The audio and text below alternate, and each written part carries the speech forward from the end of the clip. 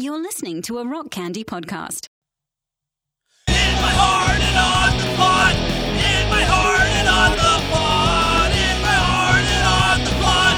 In my heart and on the pod. In my heart and on the pod. In my heart and on the pod. You're always there to remind us.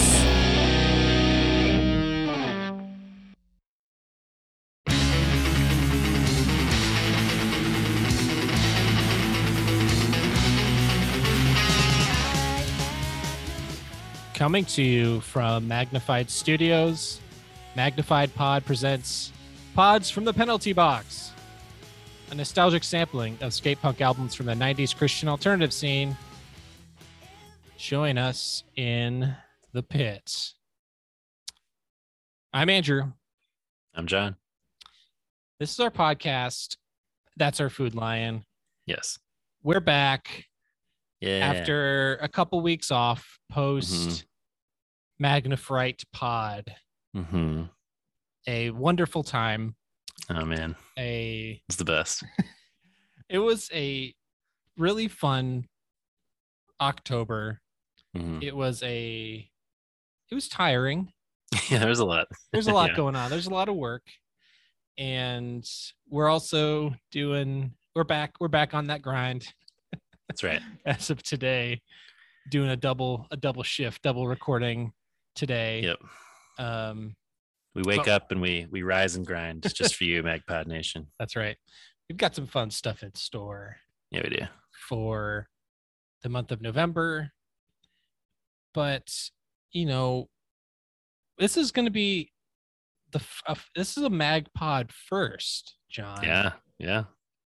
After Well, more than fast feeling. you're right. You're right. I guess for this season. Yeah. Well, yeah, we'll be fair. We did cover Fast Feeling, but for this season, after since starting in January, Yeah. it's been a sausage fest. It's Yeah. been a lot of bro dudes. energy. Yeah, it's Yeah. been a lot of dudes on this podcast. Yeah. Yeah, so finally we're getting some female energy up on the pod. We're going to be talking Element 101 later. Yes. And I'm excited about that. Let's get these dudes out of here. As we've lamented many a time, a heavily Heavily male, scene. white cis male in particular Yeah. scene that we've covered on the pod and that existed, but we're trying to mix it up a little. We always encourage your input into that as well. Thoughts Yes. on things we could cover, folks we could talk to, stuff like that. Yes, absolutely. And, all October long, we were doing some treats. No more treats right now, No.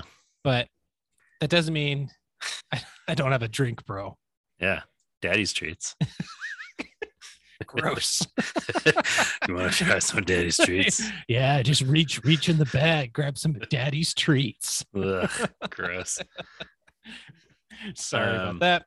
Yeah, what you got drink wise there? I have an old fashioned, my dude. Anything unusual about this one? Does this one have a hint of cinnamon in it? I saw that Fireball based Manhattan you whipped up. Dude, yeah, I made a it was actually Jack Daniel's Tennessee Fire. Ooh. And instead it wasn't a Fireball based old fashioned, but it here's what I'm gonna say. I think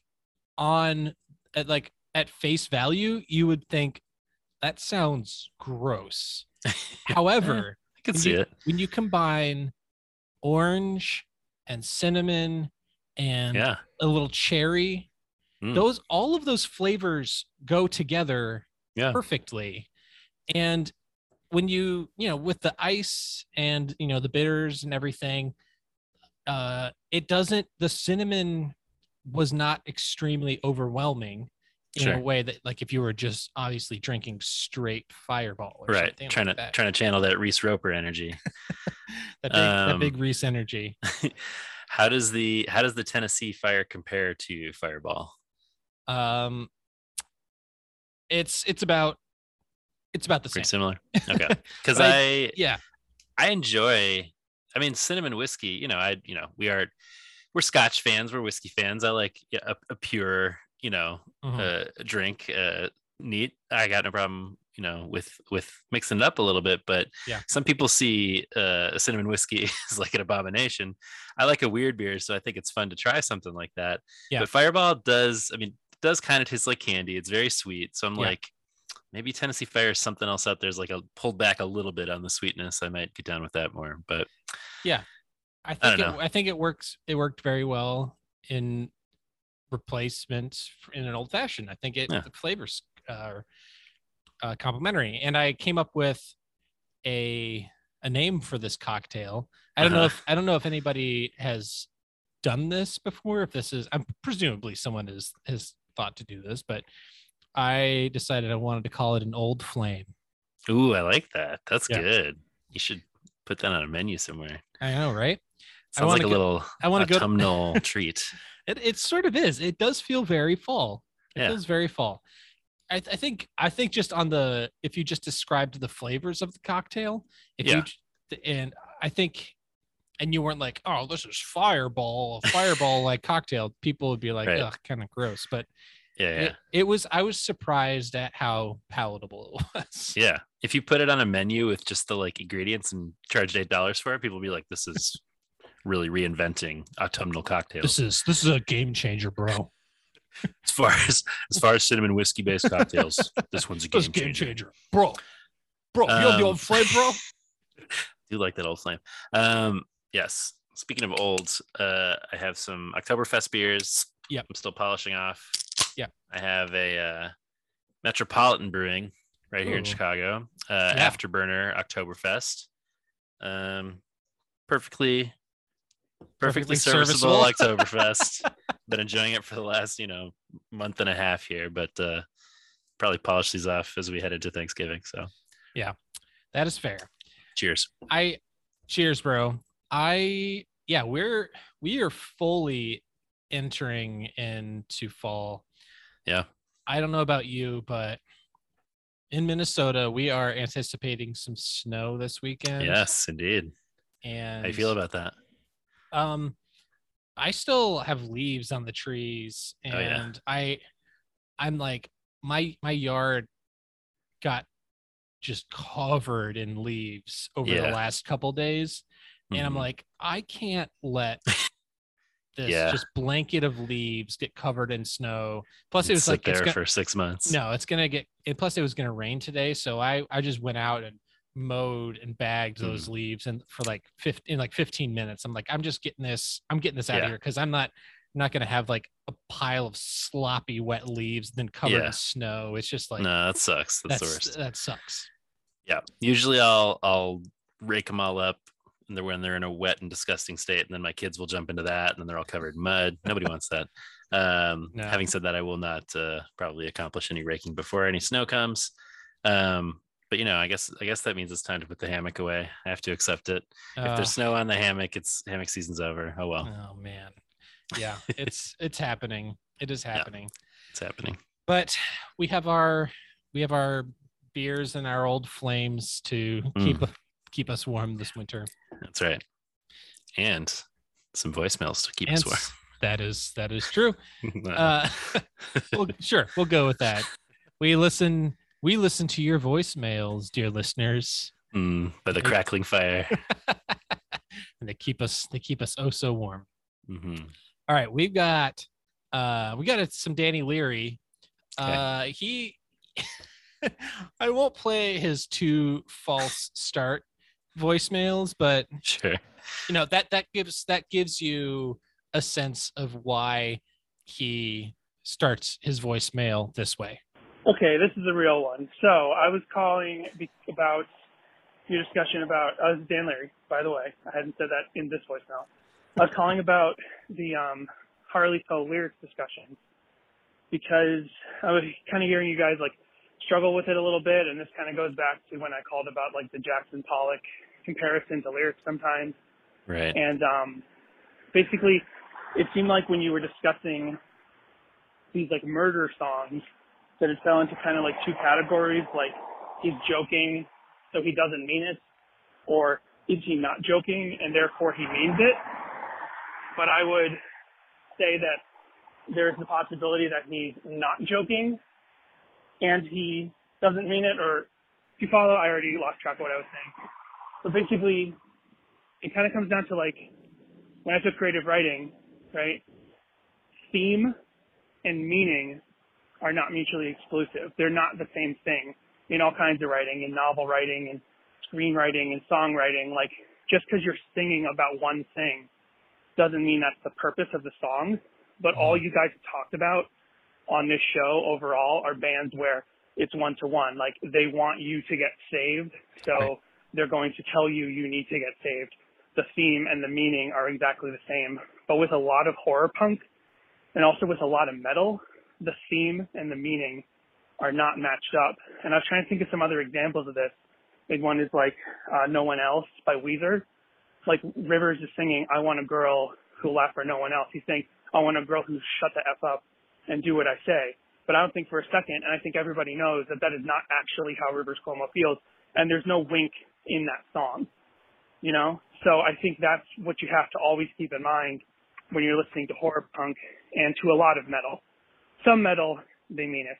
But a lot of metal, in interviews, the bands will say, like, this is just entertainment.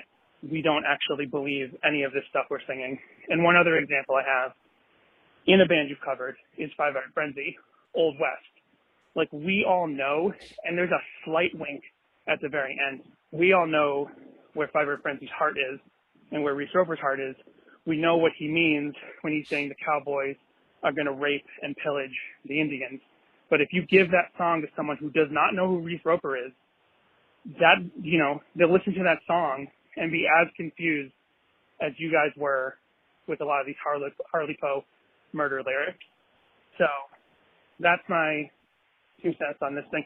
Specifically also, if I'm running out of time, I don't know how much time I got. It's any second now. Any second. Wait for it. I'm just going to hang out. He was right, though. He was very nearly at the end. Yes. But yeah, what do you think about that? It's an interesting point. I think it's a fair one. I guess I would say the difference to me between something like Old West and some of the other examples you were giving was that that's a clear sort of political, satirical song. Like, I understand the underlying justice message of what he's saying. Whereas something like No One Else by Weezer, one of my favorite albums of all time, the Blue Album, bums me out because, like, perhaps I understand. I know that he doesn't literally mean he wants a girl who will never leave the house when he's out of town or whatever, but it still is like, but there's no, I don't take from that a position on an issue or something, you know what I mean? I just take from it like, okay, well, Rivers is a little creepy to begin with, so maybe this is a creepy song. Maybe it's not at all, and I would give him the benefit of the doubt, but like, you know what I mean? I guess when it comes down to like whether or not this person it really means this or not, which we don't usually think, if it's about something related to like gender or murder, when it's not in the context of some sort of larger socio-political points, I bump on it more. Does this make sense? Yeah, I think we just kind of need to realize that horror punk just naturally is going to have darker themes. Yeah. He's not saying he's going to blow up the school. That is not, Joe is not saying that is what he's not singing about that's something he's going to do. Right. But it's still a bummer to me.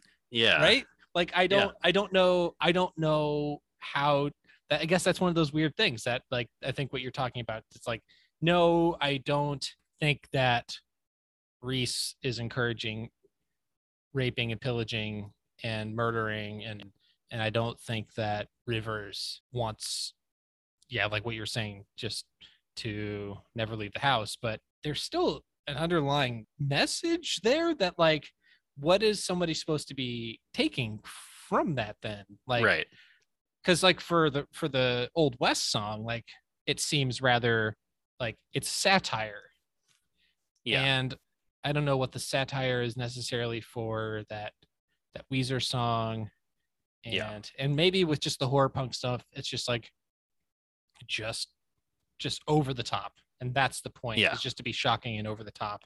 And Yeah. it's none of it is supposed to be taken seriously. And Right. maybe there isn't supposed to be any underlying. It's just over the top for the sake of being over the top or something. Yeah. No, and I don't think that Weezer was like satirizing a particular kind of man. Yeah, toxic masculinity. That's not the sense that I get from the song. I get the sense that he's like, I do feel like this a little bit. So what if I just like went all the way on this idea and obviously did it in over the top way? But it's like, I don't get the sense from that he's like, wouldn't that be crazy if I felt that way? It's a little more like, I kind of feel this way. So maybe I'll just take it to an extreme. Which is kind of how Tom DeLonge, who definitely was satirizing the toxic masculinity when he says, I need a girl that I can train. Yeah, absolutely. No, it's all over so many kinds of songs. It's just that when we get in our analytical mode, the horror layer on top of the Christian layer just adds a lot to sort of unpack. But yeah, as different folks weighed in to say, I mean, it's not like Christian horror had a monopoly on upsetting lyrics. Like a lot of horror fans of all stripes had. I just want my monsters, and I don't want them to be maligned, and I don't want any weird sexual stuff in there, and I don't want murder. Okay, is this so much to ask? Just creepy stuff. Yeah, just without all that other shit in there. Leave your weird gender politics and sexual politics out of my monster songs. Listen, when the unbelieving vegans, when we release all our songs to the world, we'll show you the right way to do all this. Okay, everybody? Yeah, exactly. We'll get just the right balance of all this. Yeah, and we still got to make those skull and crossbones, but the skull and carrots t-shirts. Carrots. Hell yeah. It's gonna be surfing vampires. It doesn't mean anything. Dude. They're just vampires having a good time. Okay? They're just vampires. Yeah, that's the kind of stuff I want. It's just it's like the Monster Mash. Yeah. They're having That's not like a psychosexual song or something. No. All right, we got some from one Danny to another. We got some Danny Stairs. What's up, my beautiful boys? This is your boy, Danny. Calling in. It's got the end of this episode. I just want to say I had a fun time with Magnify Pod and all the horror punk adjacent at least music. God. It was a good time. I'm glad you guys got to have fun with this as well. And then I just want to give my commentary on Honey Punk. It was interesting. There was some fun stuff going on. Probably of everything during this, the closest to anything I might actually do again. But I would really love to hear it with full electric band turn into some pop punk stuff like you guys talked about. It's there. You can feel those bones. Yeah. And it could be there. And I think then I would really enjoy it. But as it is, I'm not huge on acoustic stuff, so but at least it's better than a lot of acoustic stuff that just feels a little too slow, and most acoustic stuff I get nothing from. This at least, I do enjoy. So, thanks for bringing this to us, guys. Keep up the great work. Can't wait to hear you next up. Magpie for life. Okay, so it's a classic Danny Stairs. Classic Danny Stairs, textbook Danny Stairs voice. We got about 25% of that. For those of you who don't speak Danny Stairs voicemail, he was talking about Harley Poe and how of the stuff that we covered, it's what he would most likely listen to. But as we were saying, he would like to hear it with a full electric band situation because the bones of the pop punk are there, and it's better than most acoustic stuff that he says is out there that but or as Google Translate put it, cruise ship stuff. He's like, I'm not huge on cruise ship stuff in the that Google is Translate true. This. It says, thank you, so, Danny. But at least it's better than a lot of birth. Yes, that's true. I thanks, Dan. I would say check out some of those later Harley Poe records, because it's not like he really goes like full electric pop punk, but he adds more instrumentation, and I think is a little more probably along the lines that first record we covered is certainly the most kind of bare bones that they did. So yeah. John, we have a first-time caller. Ooh. Hello, Andrew and John. My name is Aaron. I'm a first-time caller. I'm from Kansas City. I will go ahead and shout out old Dan or Danny or Daniel, also from Kansas City. Don't know him, but I'm pretty sure he's a cool dude. Started listening to you guys back in probably February of 2020. Whoa. Hell yeah. First time, long time. That is the definition of a first time, long time. Yeah. We're going on almost 2 years. Well, pushing like year and 3/4. Yeah. That's a long time, man. Right where you been this whole time? Because I think somebody posted I hate 5 Iron Deal or whatever, and kept listening because you guys seem like cool dudes. I was calling though because the Magna Fright deal, before that's over, I wanted to kind of touch on some of the stories or whatever. I never trick-or-treated. My mom was pretty adamant that was, along the lines of Satan's holiday or whatever. But there was one time when I was just started youth group. I was probably 12 or 13. That my youth pastor brought me and 2 other kids out where we like emulated trick-or-treating. This was the first time I'd ever done anything like this. But I think I was wearing a Grim Reaper outfit, and then I was like maybe 2 minutes later trailed by an angel, and 2 minutes later trailed by someone dressed up as Jesus. But we essentially went out and were handing out, like, I don't think it was chick tracts, but some kind of tract where we were like guilting these people about the holiday they were celebrating. And they were trying to give me candy and stuff, but I had to be silent and give them this card, and it was just really awkward, and I felt bad because I could tell that they were uncomfortable and I was uncomfortable, and it was just a terrible experience. But that was all I really had to go off of as far as trick-or-treating. I thought it was worth sharing. Also going to throw my hat in the ring for potentially covering Showbread at some point. I know that you guys a little bit, or not so much into them, a little more into the punk thing, which I was into the punk side of things because I had older brothers so that were always like calling me a poser or whatever. But I'm a little bit younger than 5 or 6 years, and so also into the emo thing.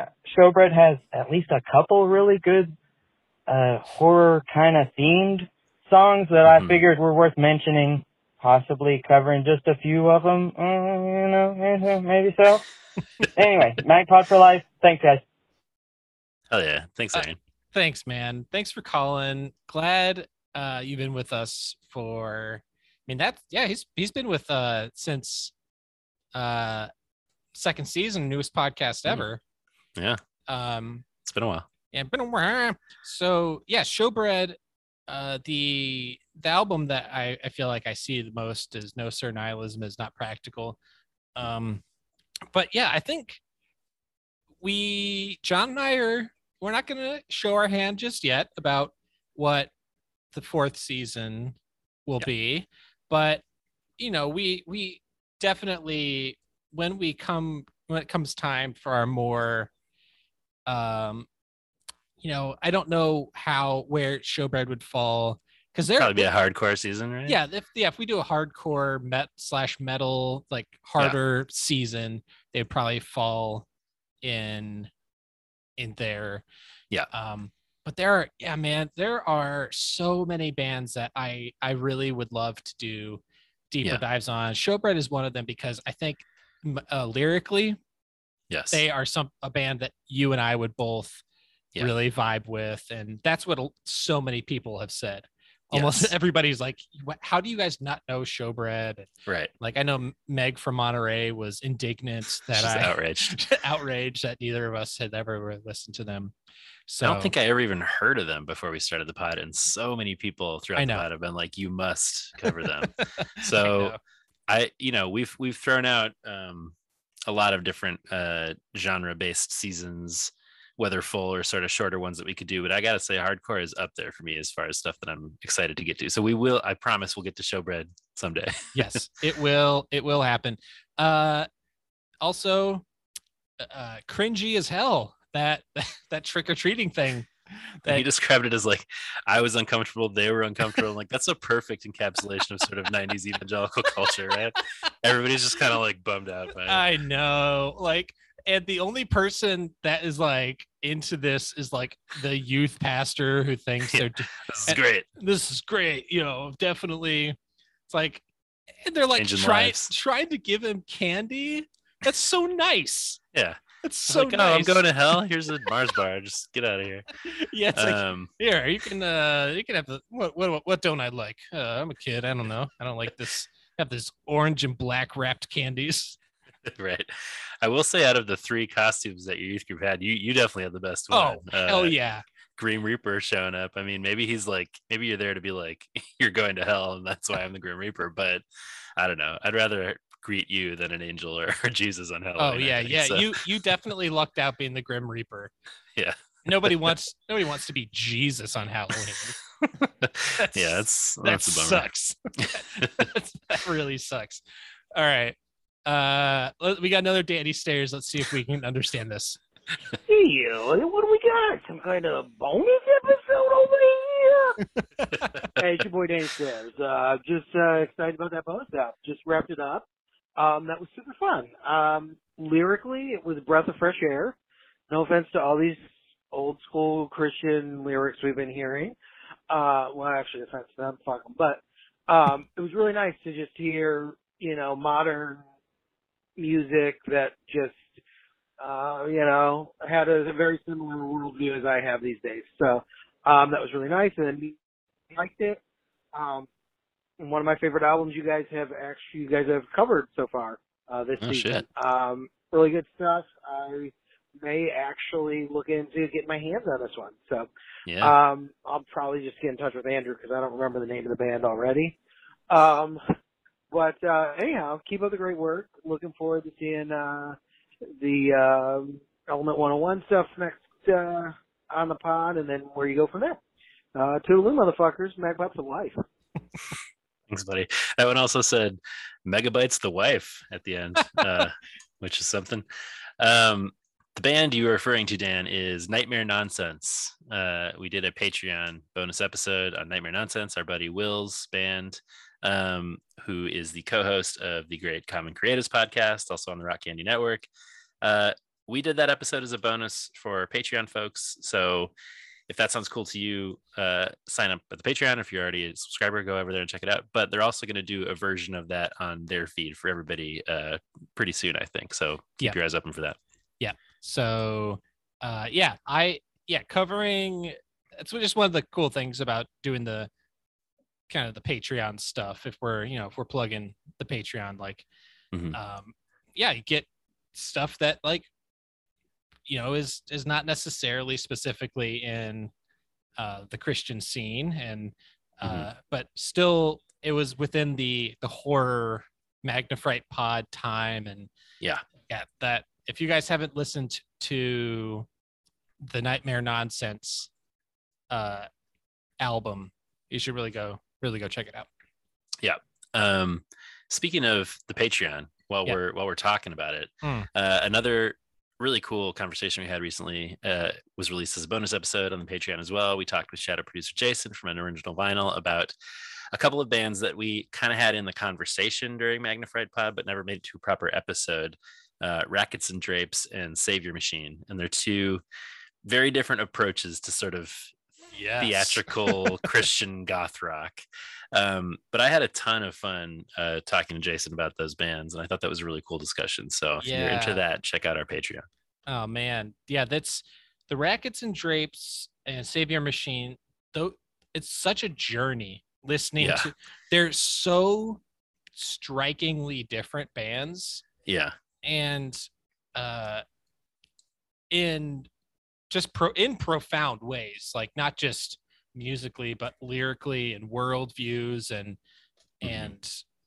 so worth checking them out just for at least experiencing Rackets and Drapes. It's not my vibe. No. But it is certainly a product of the time and of the culture, and worth just knowing of its existence. Yeah. Savior Machine. Legit. Yes. Cool. Yes. Very, very cool. Like legit musician, artist, all of it. Just wild stuff. All right. Yeah. Hello, Backpod. I am currently sitting in awful traffic on the 405 trying to drive from LA down to Del Mar. A long story. Anyway, I'm on Blast of the Rocket Man, and I just wanted a quick voicemail while I'm thinking about it. I don't know if any of the discussion so far has come up on the Discord or anything, but I am getting strong vibes here from Mr. Bungle, who has the same kind of weird genre-shifting, hard-to-identify thing. It's a Mike Patton band, I think after Faith No More, especially their third album, which is, if you haven't heard, is fantastic in a very awfully weird way. Mr. Bungle, and also Terry Scott Taylor, very strong vibes. He did music for The Neverhood and Skull Monkeys, some of those early, claymation video games. The Neverhood soundtrack, Terry Scott Taylor, who is Steve Taylor's brother. Steve Taylor, the Christian musician. I just wanted to. I'm curious if those names, Mr. Bungle and Terry Scott Taylor, come up in the discussion. Love what you're doing so far. I can't wait to hear the rest of this album. Magpie for life. Thanks, bud. We hear who you are on this next one, I believe. Yes. So, but I just want to say a couple things.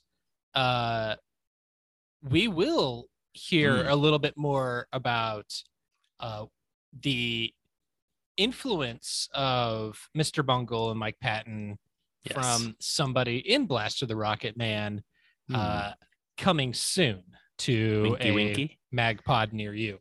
Winky. Yeah, so he talked about Terry Scott Taylor, also one of the founding members of Daniel Amos, and another fairly prolific Christian rock band. So my first introduction to Daniel Amos and Terry Scott Taylor was this album by Daniel Amos called Motorcycle. Okay. And it's sort of like this alternative neo-psychedelic album, and it is great. So I don't know if you guys haven't listened to Motorcycle by Daniel Amos, you should. I'll check it out. Terry Scott Taylor, another legit dude in the Christian rock world. But yes, so let's see who this is. I just realized I don't think I said anything at the beginning of that voicemail about who I am. This is in case you don't have caller ID on this line, but this is Lee Clements. Leatham? Sorry. I like how you left the whole voicemail just to say who you were, and then we were like, who are you? Who are you? Lee Clements. Leatham? Oh, Lee Clements. Hi, oh, Lee. It was a Lee mail, but a voicemail. But this is Lee Clements. Oh, it's Lee. Yeah, we got a Lee mail. It's a Lee voicemail. It's an audio Lee mail. Yeah, those soothing baritone pipes. We should have known that was Lee. But he was like, by the way, my name is Lee Clements. Lee, yeah. Thanks, Lee. Yeah, we got some more Lee though. Ooh. Welcome back, Pod. Lee Clements again. Introducing myself properly for this time, and I just remembered something that I meant to throw in a voicemail before. During this whole month, a few things that I've been listening to, I was remembering that a roommate of mine in college was in a screamo metal band. And I remember asking him in my grand naivete when I was, 19, 18, he was at college with me. It was a little Christian college, and I I just kind of naturally assumed that, you know, he was a Christian as well. And I remember asking him, so does your band, like, is it a Christian band? And he kind of laughed and was like, well, we've got a couple songs where either we're singing about Jesus coming back or we're singing about a zombie. Can't really tell. I'm pretty sure that, pretty sure I know which one he meant. But they were definitely as Christian as they needed to be to say that they all went to a Christian university. I don't think that band made it out of that year, maybe 2 years. But yeah, I just remember that being a funny thing. I'm like, well, you're talking about a zombie? We're talking about Jesus, you know, coming back from the dead. Well, I don't know. You choose, I guess. You make it vague enough. Yeah. Makes me think of a clip that I really wish I could find that I need to send you guys from a Simpsons episode where it's the one, the woman that Ned Flanders falls in love with, who's like, it comes from the late episode, and her band doesn't have her band there with her. It's just her, and Ned says, what happened to your band? And she says, oh, they went pop. All you have to do is change to baby. Right. Which I thought was pretty cutting satire at the time. So, awesome. Keep doing what you're doing. Magpie for life. Thanks, bud.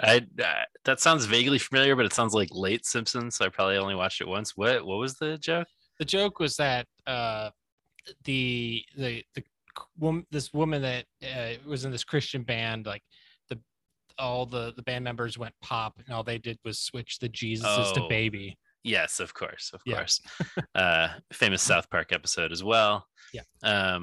I knew he said that they were a screamo band, so I shouldn't have been expecting this, but I was kind of hoping he'd be like, and that band was the Deadlines.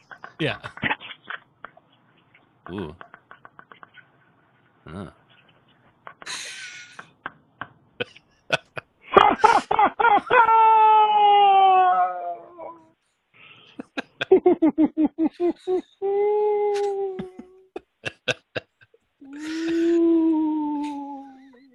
Ooh, spooky.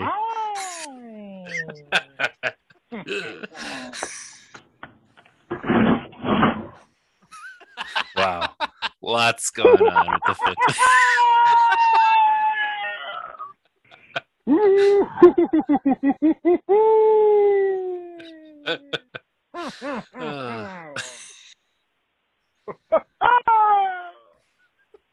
Okay.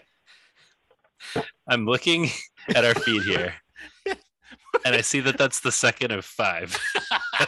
We have so many Phantom Cackler voicemails. It was the week of Halloween. Which, it was. You know, our bad by not getting you in there during Magnified Pod. But this is your time to shine.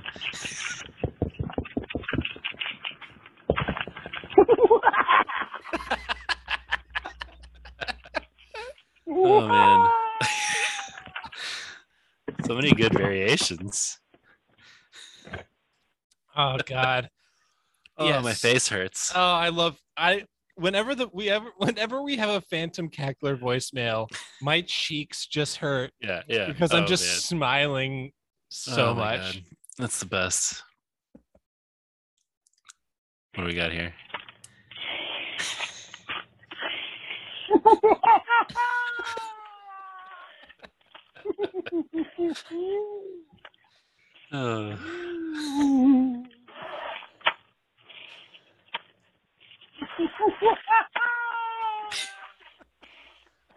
It's always like just vague enough that you don't know what he's doing. Yeah, I want to know what's he building in there. I swear to God, I heard the Phantom Cackler moaning. And he cackled low. Ooh.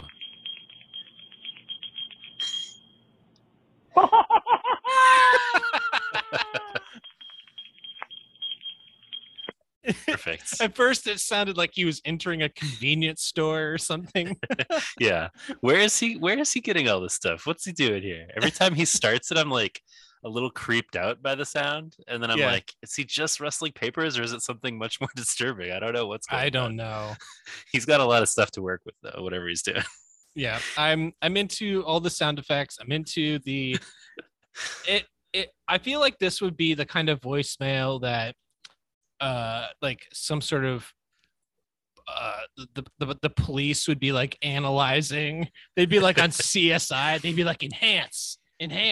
Right, yeah. And then you could like hear and like right triangulate the sounds coming from the.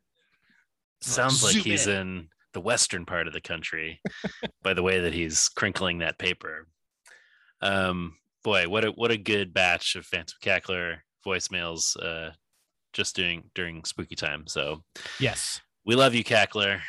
You keep us on our toes. Indeed. So John, we got an email. It's kind of serious. And I don't know what we need to do about this, but I don't know if we're in trouble, but the subject line seems to suggest as much. Yeah, it says cease and desist. So it's from Harry Lupin, and it says what's that email address again? Werewolf Reclamation Project at gmail.com. That says, to whom it may concern, it has come to my attention that your quote unquote podcast is attempting to rip off the name of my band, the Werewolf Reclamation Project. We have been operating for many years, and it is disheartening that you would try to pass off the name as your own. Furthermore, I understand you're also trying to plagiarize our hit song, Make Werewolves Great Again. How will you ever compete with these great lyrics? Okay, so now we have some lyrics to Make Werewolves Great Again. He's creeping up behind you, a glimmer in his eye. You sense his heavy breathing. You're sure you're going to die. You turn around to face him. He's hairy head to toe. He lets out a howl and shreds a killer guitar solo. Whoa! Man. We're making werewolves great again. Whoa! Music and partying. Oh man. So yes, this is a full-on song that Harry Lupin wrote. Yeah. He says, if you do not cease and desist from using our band name and hit song, we will have to pursue legal action. This is pretty serious. This is serious stuff. We'll have to run this by Danny Stairs, our lawyer. Yep. See what we need to do next. Danny Stairs, do we have any claim to this? I don't know. Yeah. We need to know what the precedent for Magpod v. Lupin is if this goes to court. This is, of course, in reference to us saying that we wanted to reclaim werewolves and start a band called the Werewolf Reclamation Project.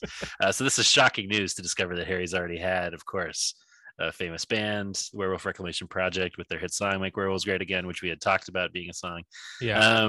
Whatever the case is, the spirit of his song is certainly in keeping with what our goals were for our own werewolf project. We just wanted a song about werewolves having a good time and being cool dudes and shredding guitar solos. Yeah, this is letting what this the is. Good times never end. Now, Harry, if you yourself want to set this to some actual music, or if one of our other listeners wants to get a hold of these lyrics and make your own song, I'm just putting that out there. Yeah, the Kiz, Brandon Kisner, the Kisner. Perhaps a Harry Lupin collab is in order for you. Yes, please get in touch with us, or we'll get in touch with you for these lyrics, because this has the Woos have a grave robber vibe to it. Absolutely. Yeah. So it's perfect. Harry, famous lyricist, of course. I'm sorry we besmirched your good name, but yeah, this is perfect. I want a Werewolf Reclamation Project jacket to wear, whether it's from your band or from the one that we'll create. So yeah, we'll see where we land in legal trouble. Yeah. WRP. Yeah. We'll get a like some sort of silhouette of a werewolf with WRP under it, I truly want a hat that says Make Werewolves Great Again, by the way. That would be wonderful. Oh God, I love this. I love it so much. right. What else we got? We got a Candace. Ooh, Candace. The rare Candace. A Patreon punk. She has some thoughts about Halloween and some other things. But so she says, still a few weeks behind, but I had some thoughts to share. First fun story. I was on the dance team in high school. They're called Various Things or Various Places, but the people who dance at halftime at football games. And my teacher was obsessed with Michael Jackson. So one year, the game closest to Halloween, we danced to Thriller. We didn't have a band, so it was PA music. And we went all out. She went to the thrift store and bought clothes to tear up. We made hair a mess, fake blood, started at the edges of the field and stumbled into position like zombies. And then did the actual dance from the video. That is awesome. Yes. Into it. Second, your candy bracket was rigged. Heath Bar, the clearly best candy, wasn't even on there. Side note, I took my daughter, who's almost 7, to get ice cream the other day, and she got candy corn on top of her ice cream because it's delicious candy. Okay, so first, okay, let's get this straight. We sent out a... This is the most controversial thing we've ever done somehow. It's unbelievable. we haven't even talked about the results of the candy bracket yet on the pod, but obviously, I don't know. It just seems like the inevitable that the Reese's peanut butter cup is just going to win. It just seems to be a standard Halloween candy. People love it, but we put out a poll essentially asking for people to rank and give their favorite candies. Yes. And I put in like 25 candies. Right. And then we whittled it down to the top 16 based on what people voted. Right. And, you know, I'm sorry that like that there's not a lot more love for the Heath Bar. But I will say this about candy corn. I think candy corn gets an undeserved amount of hate. I feel like people love it, which is why I disparaged it. But maybe I'm mistaken. I think it's a candy that people love to shit on. It's like the Nickelback of candy that people love. Some say the black licorice of candy, but you know. Well, I would say the black licorice of the Nickelback of candy is black licorice. Sure. So, but like, because black licorice sucks, but candy corn. False. Candy corn tastes like icing, which is delicious. So I don't know why, if you're like getting a cupcake that has icing on it, that's what candy corn tastes like. It tastes like literally icing. And it's not a candy that I seek out, but if somebody gives me candy corn, or if candy corn's available, I'll pop a few corns, pop in some corns. That icing thing is interesting. I don't really like icing, so maybe that's part of it. Wow. If I get like a big, sort of store-bought cake deal going in the office, I'm always like getting a lot of that icing off. So I'm like, this is just too sweet and like fake tasting to me. And I guess maybe that's my issue with candy corn, too syrupy. I don't know.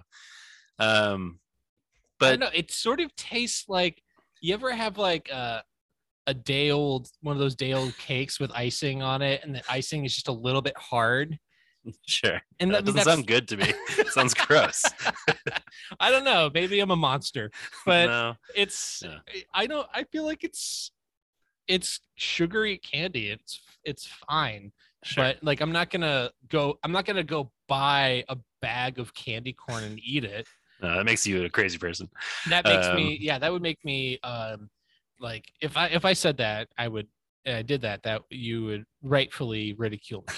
Yeah. But I mean, we got I shouldn't say crazy, by the way. I should have said a different word there.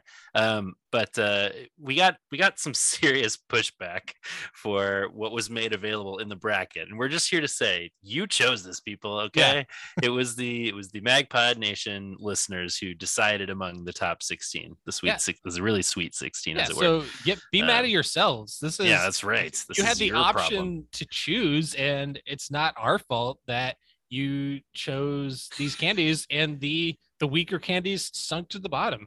Yeah, I will say I thought it was a pretty good spread. I thought it was a representative, and I thought the matchups for the candies were pretty decent. You were trying to match up the top seeds and the lower seeds, and we're trying to put up some people were beside themselves with certain candies being voted out in the first rounds. I'm like, well, people have very strong opinions about candy. You know what it turns out that people have very strong opinions about Twix and Three Musketeers. Yeah. That I was not prepared for. So many people were like, well, this one is obviously a trash candy, or this one is great. And often I would be like, I always took it as a given that it was the opposite of those things. So anyway, strongly held positions on candy. Congratulations to the Reese's Peanut Butter Cup, which did make it all the way to number 1. That makes sense to me when I think about Halloween candy. That seems like the kind of quintessential trick-or-treating candy to me. So I was perfectly happy with that as the winner. Our Sour Patch Kids, our beloved Sour Patch Boys, made it very far. But those sour gummy up against chocolate matchups got pretty tricky there at the end. I know Candace was not pleased about Reese's, as we'll get to here, because it did not have a crunch factor. Yes. Toffee, which I believe Heath Bar is a toffee-based candy. I don't know, John, where do you stand on toffee? I like toffee. I don't know. Heath Bar would not be my first grab if I saw it in a pumpkin. I'll just say that. Yeah. I'll take a Heath Bar, but it's not. Sorry, Candace, not at the top of my list. Yeah, I'm a gummy boy through and through. Gummy's yummy. Okay, she continues. I also had the compilation that had the Deadlines Go to the Graveyard song on it. And I thought it was a super fun song. I've enjoyed the theme month. Maybe you could do something similar for Christmas. I love Christmas music and listen to it year round. I think you cover some of the Happy Christmas CDs at some point. We did last year. We did that. Was it the first one? The first compilation we did? Yes, I think so. Whichever one has the 5-iron song on it, which is why we covered it. yes, that's right. And I think we both came to the conclusion that that we felt like a lot of the songs on there were not that great. Yeah. We got some Christmas stuff coming. I mean, it's been tricky because first season was MXPX. We talked about their Christmas songs then. Second season, we talked about the one 5-iron Christmas song. So this is a little trickier, but we're gonna get some Christmas content your way. Yep. And she says, lastly, I want to thank you guys, and Andrew specifically, for doing what you can to champion women's rights. If everyone cares about them as much as you, we wouldn't be held to a stupid standard. Amen. Yes, it's not fair. And we will always champion women and their rights. Yeah. Shout out to Goobers the Clown, who had an abortion at 23. Did you see this? Is that what it's called? Am I doing it right? Yes, on SNL. All right. Joel Hartsey. Okay, hi guys. This is Joel Hang Hartsey. Sorry about my last attempt to leave you a voicemail. I'm not sure what exactly happened. So I have been listening to your podcast for maybe the last year or so. I binged the 5-iron one and have been really enjoying this season. I wanted to just chime in with, also I wrote a book called Sects, Love, and Rock and Roll that all your listeners should buy. And I have a new book coming out, which I will send you guys. So here's what I wanted to say. The deadlines. I've heard some interesting things about the deadlines from you guys and from callers. And while I agree that their first record is maybe not that interesting, I just wanted to not defend them necessarily, but tell you about an experience I had going to see the deadlines that was, I hesitate to say life-changing, but it almost was. And in fact, I wrote about this for my book about Christian rock, but I ended up cutting it. But I wanted to tell the story. So I might have been a freshman in college, or maybe it was my second year, but I was back home in Spokane, Washington. I went to college at Seattle Pacific University, and I was back home in Spokane, and I saw this Tooth and Nail band, The Deadlines, was playing at this tiny bar. I guess I must have been 21 because it was a bar. But anyway, they're playing at this tiny bar on the north side of Spokane, and I was like, well, I got nothing else to do. I'm home for the holidays. I'll go check it out. And it was incredible. It was one of the best live shows I've ever seen, and if the Deadlines were sort of an evangelical band in some way when they started out, there was no sense of that at all at the show that I went to. So there were a couple of just sort of, I don't know, just sort of local bands. I think there was like some sort of middle-aged, cover band guys. And then there was this band of like, I think Japanese exchange students who played before them. And then the Deadlines came out and they were, keep in mind, this is a tiny dive bar in a small town in Eastern Washington. Maybe 30 people are there or less, maybe 20, 15. And they were just absolute rock stars. From the second they hit the stage, they opened with this cover of Not Your Steppin' Stone, which was just incredible. And just I don't know if I can describe what it was like to see a Tooth and Nail band. And at this point, I had started listening to other music, but I still had this sense of like Tooth and Nail as this sort of, Christian, their slogan in the 90s was "Moms like us too," right? So I had this sense that, they were going to be this sort of Christian band, but there was just not, they just were so glammed up. So everyone's wearing these giant fur coats, eyeliner, everyone's wearing makeup. The guitarist was a huge buff guy, but just dressed in this super androgynous way. It was amazing. Swearing all over the place, spitting on the audience, kicking over the mic stands, drinking beer on stage. It was just glorious. And it really reshaped my notion of like what a Tooth and Nail band was or could be. An amazing, amazing show of just pure, just kind of androgynous sexual rock star energy with nothing remotely evangelical about it. It was an absolute blast. So I just wanted to say that whatever the Deadlines were, it's not what they ended up becoming. We did have that record, so they were touring the Fashion Over Function record. Might have been towards the end of the tour, and we did get that record at the college radio station where I worked, and it was okay. Like, I don't remember it being amazing or anything, but the show was truly one of the best rock shows I've ever seen. So I just wanted to throw that out there. Really enjoy what you guys are doing. Keep it up. And I don't feel like I've been listening long enough to say MagPod for life, but I just said it without saying it. So thanks for what you're doing. I enjoy it. Take care. Bye. You said it. It's been long enough. It's great. Yeah, for sure. Thanks, Joel. Yeah, I mean, what he was describing before he even said it was on the Fashion Over Function record sounded much more like the sort of second iteration of Deadlines. And we seem to have heard kind of across the board, regardless of maybe how people feel about the albums, that the live show they put on was just amazing. So yeah, and based on because I think we did talk about when we did talk about them for that episode, the video that we saw from Cornerstone, at least in their first iteration, that they were like lighting things on fire. And, looked awesome. Yeah, they were like maybe spitting blood and like writhing around on the stage. And so we got the indication that the show was the thing to see. Right. And the album itself left people, like, it left me wanting, is basically how You mean the second record or the original one? The original record was like, it just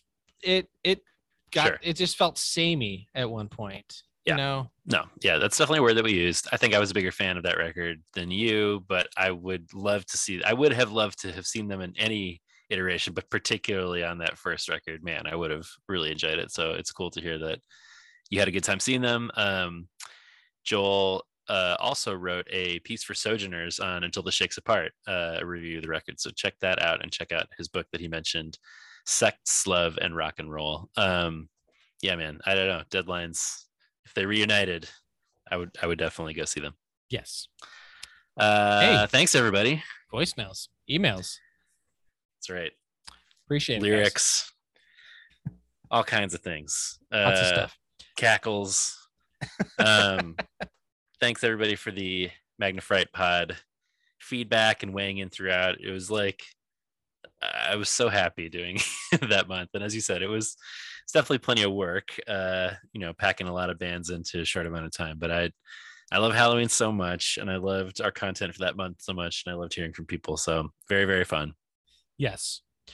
And speaking of fun and things that make us happy, John. Yes. I think now would be the appropriate time for us to be a couple Joy Boys. Happy, happy, joy, joy, joy. Happy joy. Yes. Do you wanna share what's making you joyful right now? There's a couple things I wanna say. Transitioning from Halloween, one of the things that just made me super happy, and it was kind of a big deal to your boy, as you know. So I, for Halloween, dressed up this year as Weird Al. Oh man, this is like the most joyful Joy Boys news ever. I dressed up as Weird Al, and sure did. I feel like I kind of fucking nailed it. You absolutely nailed it. Not to toot my own horn, but I really feel like I got the four things that make a 90s Weird Al costume. Mm-hmm. A curly wig, the wireframe glasses, a scant mustache, and a colorful Hawaiian button down. Yeah. And I struck a pose from the liner notes of the Bad Hair Day record. How did you do that, by the way? Your back was bending at an angle that when I saw it, I was like, could I do that? It was there were some takes. We took a couple takes to do that. And I posted it to socials and tagged Al and everything. And as he does each year, he compiles pictures of people that went as him for Halloween. And on Instagram, I made the very first slide of people going as Al. And I was just like sort of in shock that I ended up on his radar, or whoever put that together. I was just like, wow. And it just made me so happy that in 2021, so many people are still going as Al. Yeah. And when I was handing out candy on Halloween, like, no kids really cared, but like the parents would be like, hey, Weird Al. I'd be like, that's right, my dude. Hell yeah. Like all the parents got it. And that just made me super happy. Yeah. And Weird Al will always just make me infinitely joyful. Maybe you need like an accordion next year to really take it to the next level. Yeah, that is a prop that I did not have, but I was sitting on my porch on Halloween, listening to Weird Al, dressed as Weird Al, drinking some hams, just so great, just having a good time. Man. The second thing I want to mention is I got a new tattoo last week, and it is an image of a radio with Rancid lyrics. When I got the music, I got a place to go, and it rules. It was really, really well done, and it looks sick. It looks so good. I'm very pleased with my dude. I've talked about my dude Mike Grant at Blackened in Minneapolis. I will always and forever shout him out. And so one of the things that I'm realizing about with every tattoo that I get, that this is, even though it's a visual medium and it's things that people can see and people can observe and people can be like, oh, that's cool. What I'm realizing is that like, this is just for me. This is something that I am doing for myself to convey things that are really important to me. And I didn't get tattoos for a long time. I'm trying to be delicate with how I talk about this, but I just know, like, for me, this is something that I've wanted to do after my divorce, I was like, you know what? This is something for me. This is something I want to do. This is important to me. I want to convey art and things that I care about on my body. It just makes me happy. I love sitting in the chair and having this done. And even though it's like uncomfortable or painful at times, like I'm just loving the process more and more each time I do it.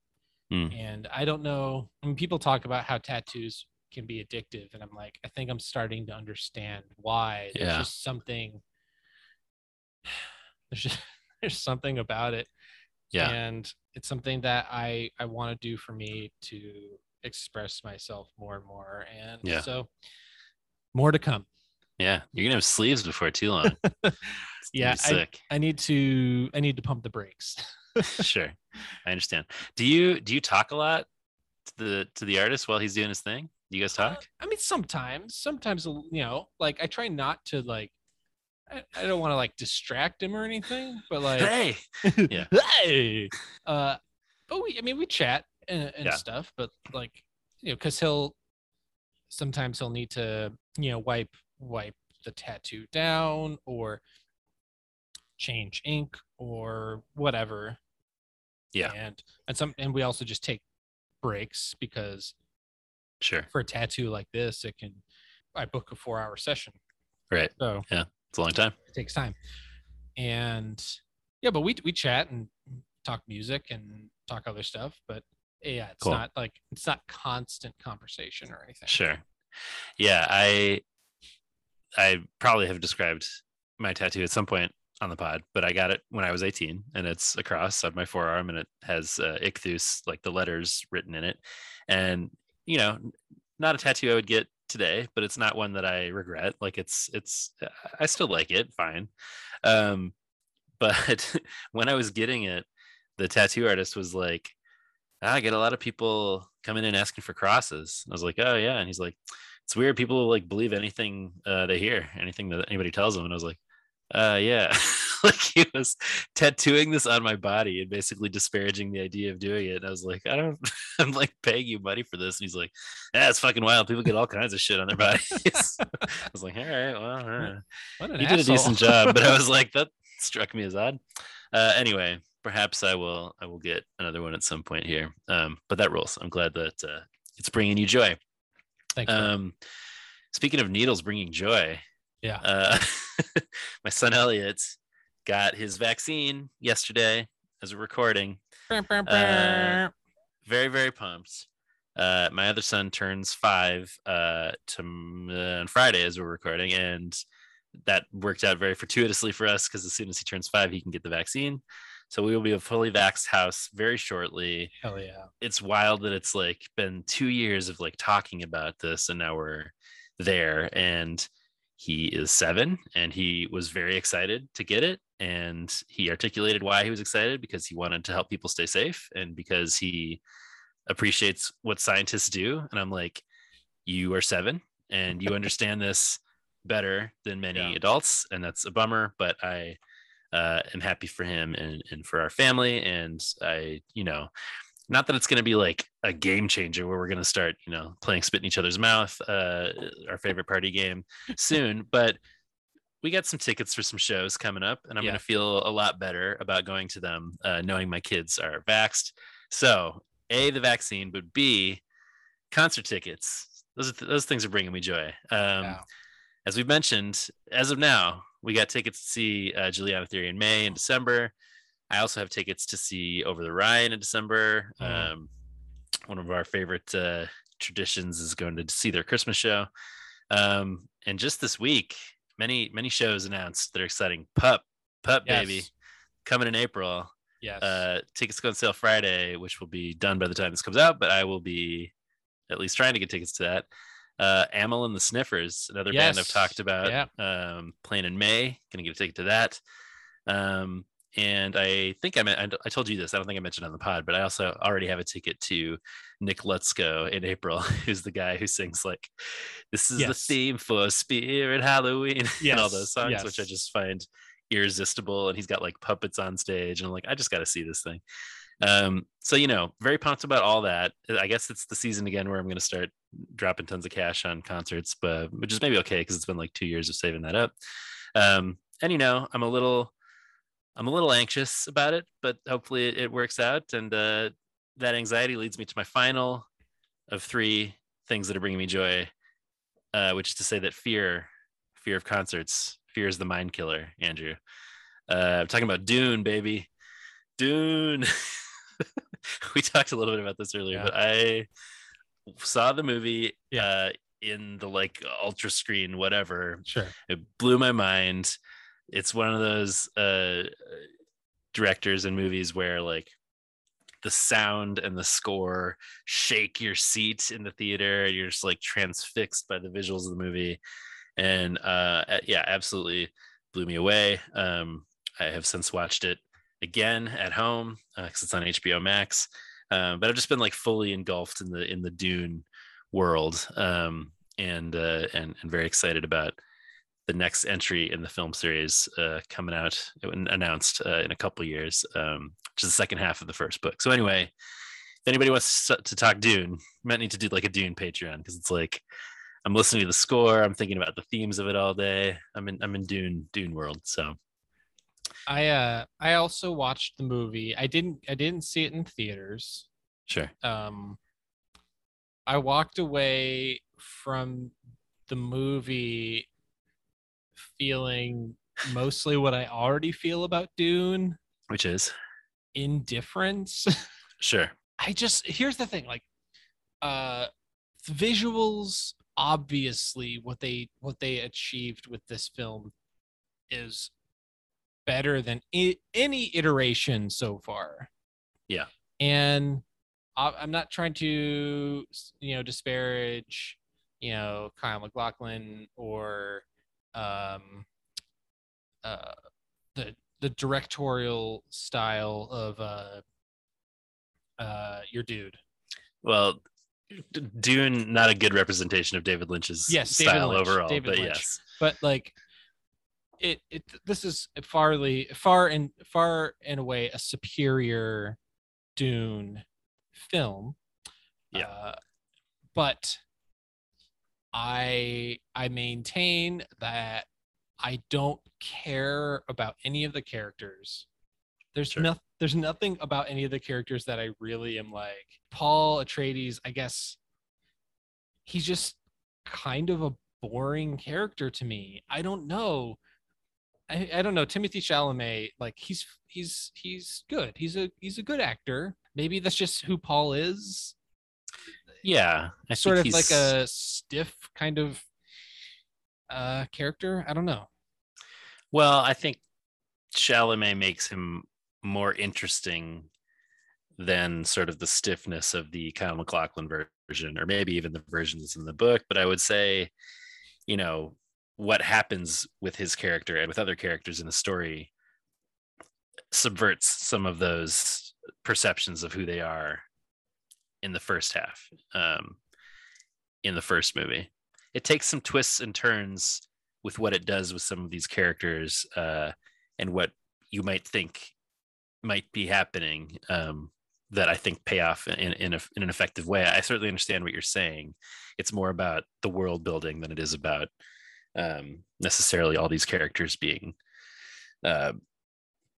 super nuanced or charismatic. But I do think that some of those are to the end of what the story is doing ultimately. But we've talked about this a lot, that like I love story, but for me, if I can sit in front of a giant screen and the music and the visuals and the sound are working in such a way to just like completely transport me and make me like fall under the power of the thing, then I'm way into it. And Denis Villeneuve, who also did like Blade Runner 2049 and Arrival, right, and other movies that I loved, also all have that effect on me, where I'm just like, I'm hypnotized by this thing. So it's just my vibe, very much on that wavelength.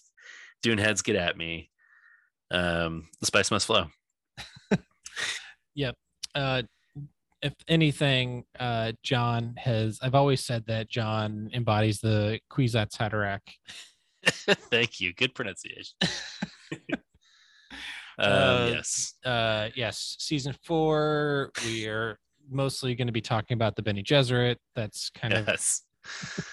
I might put a Gob Jabbar up to your neck. Test you. Yeah, test. Is that what it's called? I don't remember what like yeah. Whatever. Anyway, many terms. many terms. Can I just throw out one show that also just got announced today? A little bit of a tour. Jeff Rosenstock and Catbite are going to be playing together. Shit. In one of the, let's see, I think are they going to be playing in Chicago? It doesn't, at least as of right now, not yet, but they will be playing in Minneapolis at First Ave, January 25th. Sounds pretty good. Oh man, I would, oh gosh, what a show. You should go check it out. Love some Jeff Rosenstock. Happy, joy. That's Joy Boys. Yeah, we're joyful. We got a lot of backlogged joy. We were going through spooky times, then we took a little break. So yeah, I had a lot of joy I wanted to share with everybody. Yep. So what do you think about taking a little break and then come back and we'll plan some things for the future. Currently they're not, some things aren't decided. Sure. But we'll decide some things. Yeah, I like my future plans decided, so let's get into it. Okay. We'll be back. We'll be talking Element 101's future plans undecided. Hi, my name is Stephen Long, and I host a show here on Rock Candy called Sacred Tension. It's about the spiritual discipline of asking questions. If you find yourself uncomfortable in your faith, or if you find yourself caught between modern science and ancient religion, or if you're curious about the journeys of others who are sorting out faith and doubt, Sacred Tension is a place where nothing is off limits. You will find conversations with pastors, cult experts, spiritual leaders, and skeptics, all discussing the ways we navigate the faiths we were given. Find Sacred Tension right here on Rock Candy and wherever you listen to podcasts.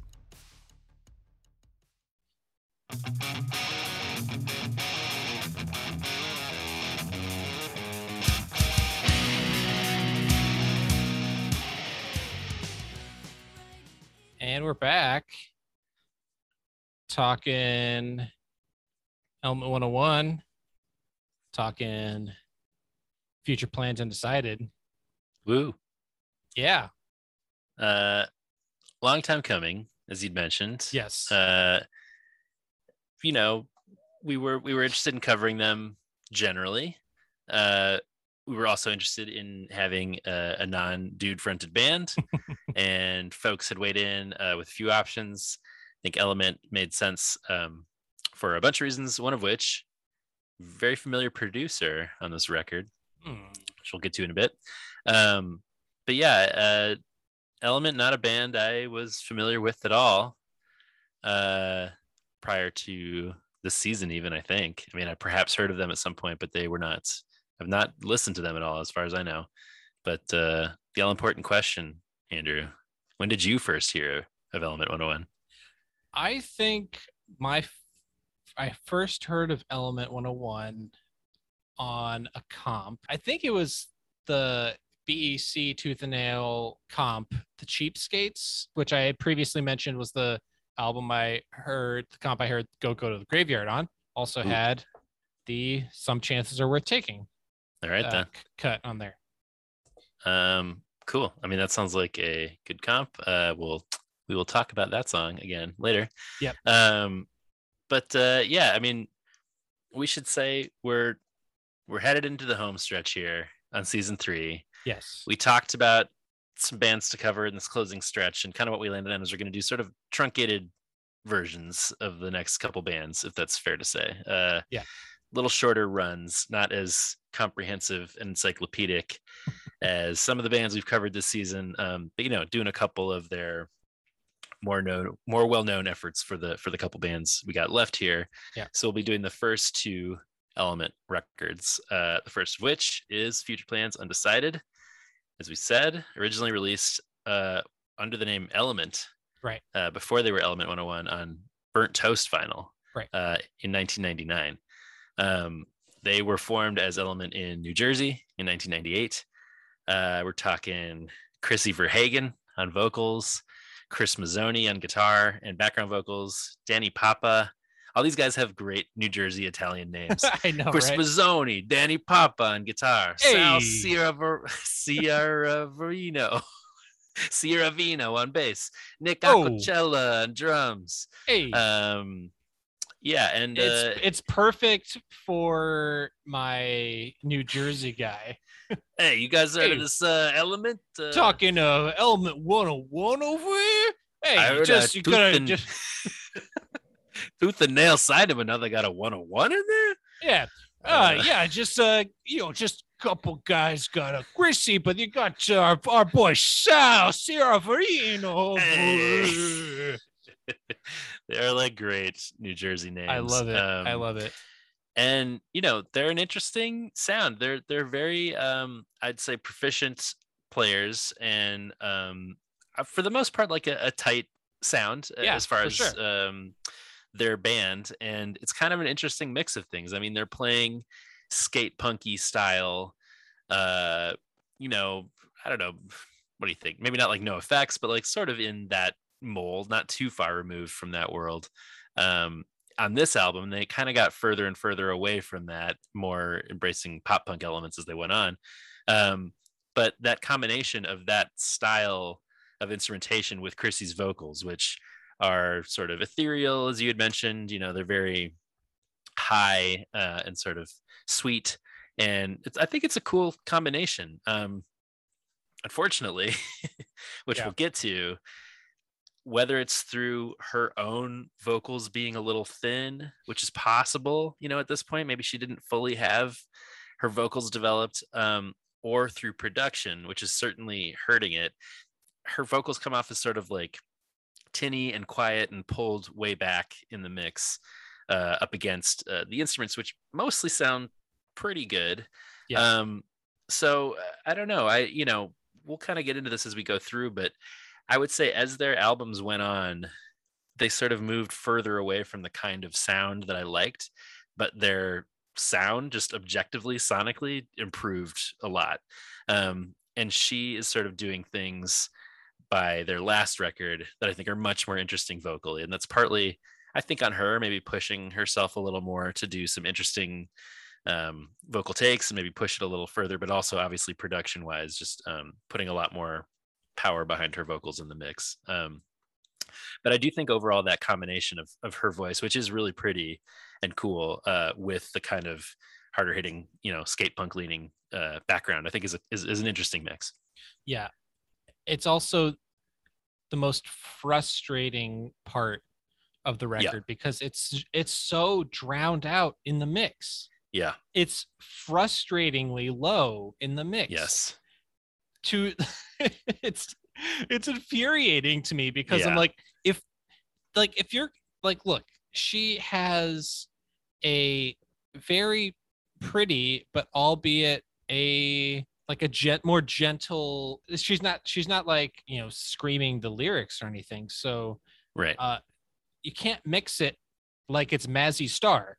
Right. You have to give it a little bit more. You have to mix it for her, for what she's doing. Right. And it almost feels like this is a demo mix. Yeah, it does. And I'm like, if they could have like engineered or mixed it to strengthen what she was doing. Yeah. Because the music hits so hard, and then when the vocals come in, it's drowned out, and it's a bummer. It is a bummer. Mike Herrera, you fucked up, buddy.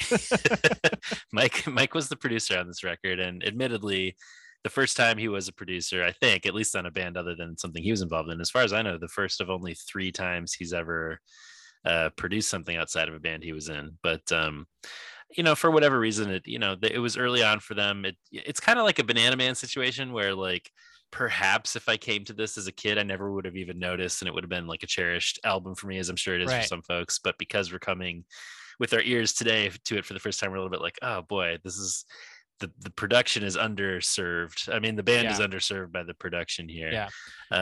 We do need to not just throw Mike under the bus, because there were others. There were other engineering engineers. It was recorded at Mountainside Studio in Pennsylvania, which was owned by Rickard Riskino, who engineered and mixed and mastered the record along with Keats Rickard. Now, as we said, it was originally released in 1999 when they signed with Tooth and Nail. Tooth and Nail bought the rights to the album and then released it in 2000. So it was released again on March 21st, 2000 on Tooth and Nail. It was reissued with refurbished artwork, different track sequencing, and slightly different new mix, which I wonder if that was maybe Richard did the first mix and this guy Keats Rickard did the second. I'm not sure. I'm not sure if they're working together, but produced by Mike Herrera. Ever heard of him? That was a big deal for, I remember even like hearing that he had produced this band, and that obviously was a draw. And my understanding is they were just into the band, and Cold reached out to him and he was like, sure, yeah, fly me out to Jersey and I'll do it with you guys. So probably, young folks finding their footing. But yeah, whether it's on these engineers and mixing folks as well as the production, I don't know. But they released an EP, Kids These Days, independently in 1998 as Element. And when they signed with Tooth and Nail, they became Element 101. On Tooth and Nail, they would also release Stereo Girl in 2001 and More Than Motion in 2002. So back to back consecutive years on those. And then they broke up in 2003, which pretty short-lived. Not an uncommon tale of packing, 3 albums into those 5 years. Then Chrissy got married to Jason Gleason from Further Seems Forever. And the two of them, along with Sal, formed Action Reaction in 2004. Was that a band you had any awareness of? Definitely not. Yeah. I mean, there was drama around Further Seems Forever and how that worked out with Jason. But Action Reaction more poppy. They released one EP and one album in the 2000s. Chris from the band went on to form the band Evelyn Hope. They released one record in 2003. But they had been broken up for a long time and then had teased a new album coming in 2020. That doesn't seem to have happened. I wonder if like COVID derailed that or what happened, but it seems like there's some new stuff coming out. They've been in the studio and posting videos and stuff of that. So I'd be very interested to hear where they're at today, because as we kind of talked about off mic, like I like these songs for the most part, for sure. It doesn't sound that good on this record, but I think with production and maybe a sound that was a little more aligned with the punkier leanings of these early days, I think they could still be doing really cool stuff. I mean, your Mazzy Star comp, I think, is a good one. That's kind of the world she's playing in. I know she mentioned also Letters to Cleo, which makes sense. I could see like that early Letters to Cleo sound is kind of similar to what she's doing here. I don't know if it's like a hindsight thing or whatever, or listening to it with 2021 ears, but I don't know how you listen to this and feel good about the mix.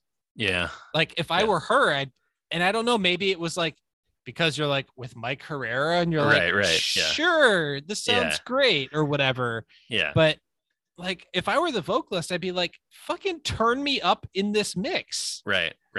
Yeah. It's an odd choice. It'd be interesting. We'll get to, their next album and some of the changes there maybe, but I mean, I would say just in terms of production, like in the mix and just like maybe pushing her to go a little harder sometimes. She does get to sort of some almost screamy places by the time of the third record, and I think makes it feel a little more dynamic. but a really pretty voice. And I think at least, I mean, it's quite possible they were, you know, already influenced by MXPX in that sound, but there are some real MXPX flourishes of that era on this record. Not just MXPX.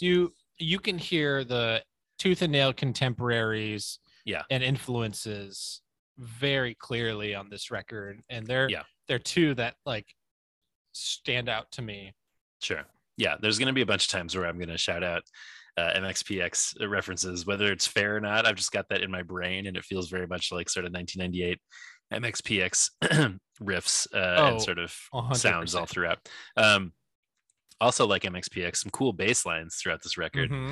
Really dig those bass lines. And some cool shredding throughout this. Cool shredding for sure. Yeah, they all sound great. I mean, there's certain songs with the drums that work for me more than others. But for the most part, everything sounds pretty great. And they're obviously tight and doing some interesting things. I think when they're sort of venturing out and trying some different stuff is when I'm sort of most interested in what they're doing here. I'd say I really like the harmonies when they do that. Yeah. I feel like we could use a lot more of that. 100%. Yeah. I'm not really sure what that's missing. And I feel like doing things like that to beef up the vocals throughout could have made a difference too, whether it's, you know, just adding some harmonies, adding some more punch behind her vocal parts in the song. So there's a little more sort of variety or again, sort of dynamism in it. But, you know, those sort of pop leanings of having those harmonies and those cool little flourishes, I think are really cool. All the lyrics on this record are attributed to Chrissy. All the songs are written by the band, credited to the band. And, you know, thematically, a lot of teen angst. Yes, lots of angst. Lots of angst. Not many explicitly Christian songs. No. You know, we've heard plenty of girl or God songs on the pod. This might be our first collection of guy or God songs. Yeah. There's a fair amount of songs where you're like, is this romantic? Is it about God? Kind of in that gray area that we've talked about. But, you know, very much in that sort of emotional teenage, unrequited love or pining love stage that we've hung out in a fair amount this season.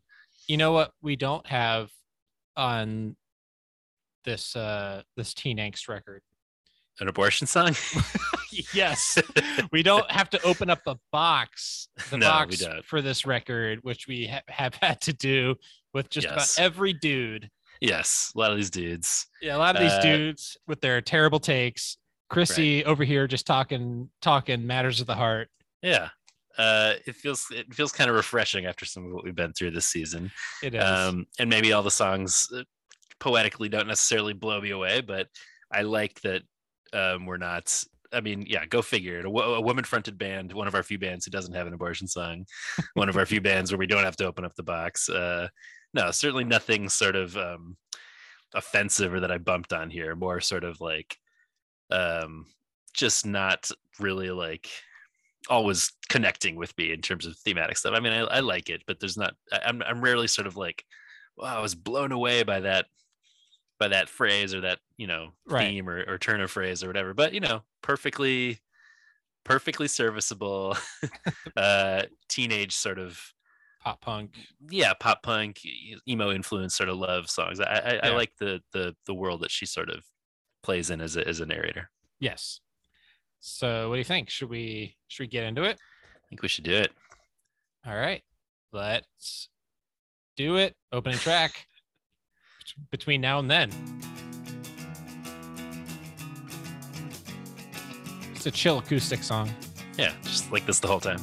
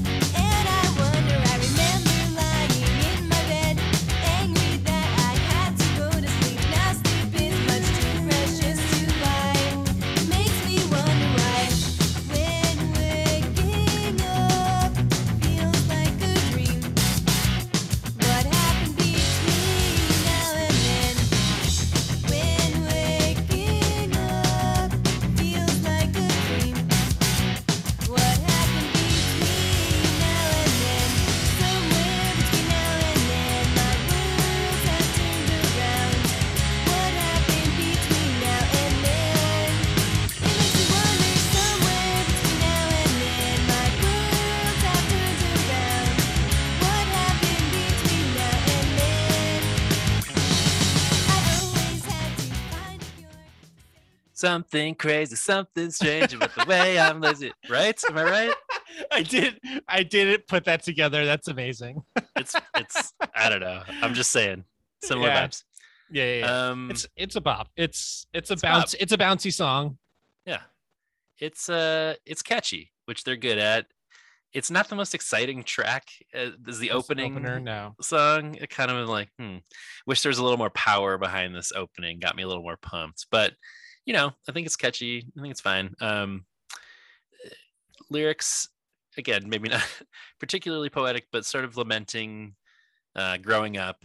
There's a lot of songs in that sort of milieu of lamenting, sort of growing up, getting to the next sort of phase of things. I don't know, lyrically it works for me.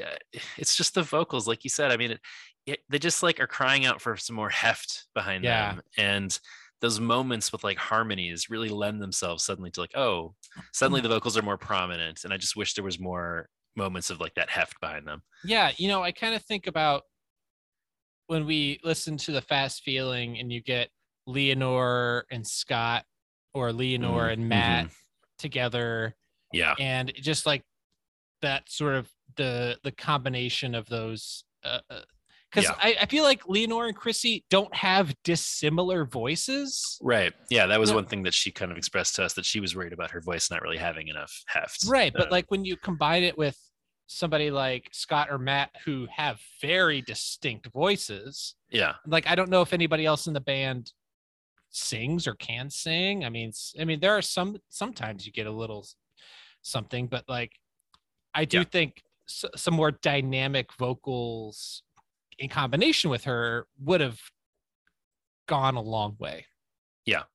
Those male vocals come in occasionally here, but not that often. I think it's Chris Mazzoni who's doing guitar and background vocals. But yeah, Matt and Scott are also great producers, and so they know how to make a voice sound great in the mix with other instrumentation, and it's just not really here. Right. The song that could have been a ass kicker opening track. Yeah. Oh shit. Is this Slick Shoes? Yeah, right.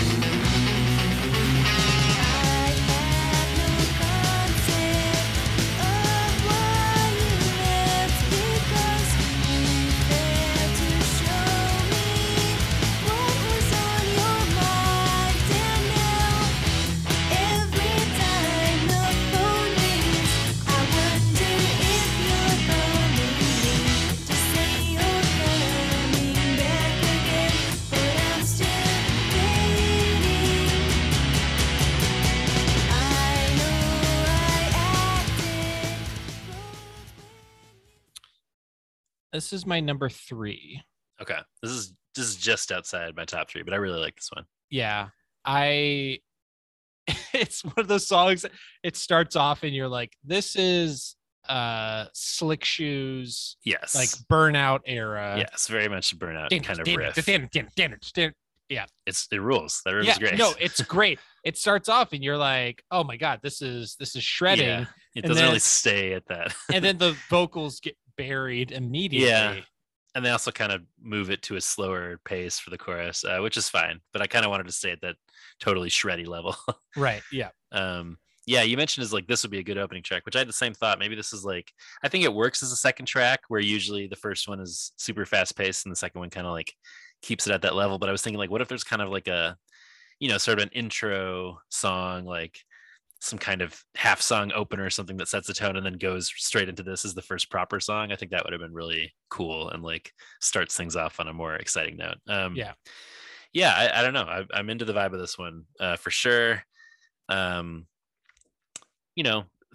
another kind of young love breakup song. Leaving me before the spring semester is such a like, I would have written a song that aspired to sort of that kind of title. Absolutely. In college. Absolutely. Early freshman year college, just feeling all the feels from my girlfriend breaking up with me from long distance and stuff. Very much in that mode here. This song and a lot of the songs on this record. Yeah. I had so many angsty college songs. Yeah. So I can't laugh. I'm laughing at myself. Yeah. You know, this is just because also the song is called Leaving Me Before the Spring Semester. Right. It's like, yeah, that's like in the bingo card of sort of young college breakup song titles. I want to get to this bridge here. Yeah.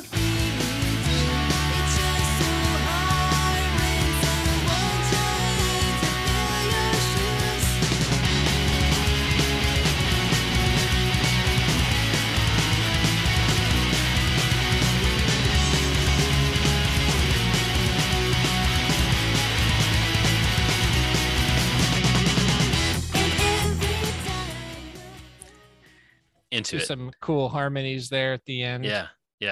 Those harmonies make a difference. That shredding taking over in the bridge there. Very cool.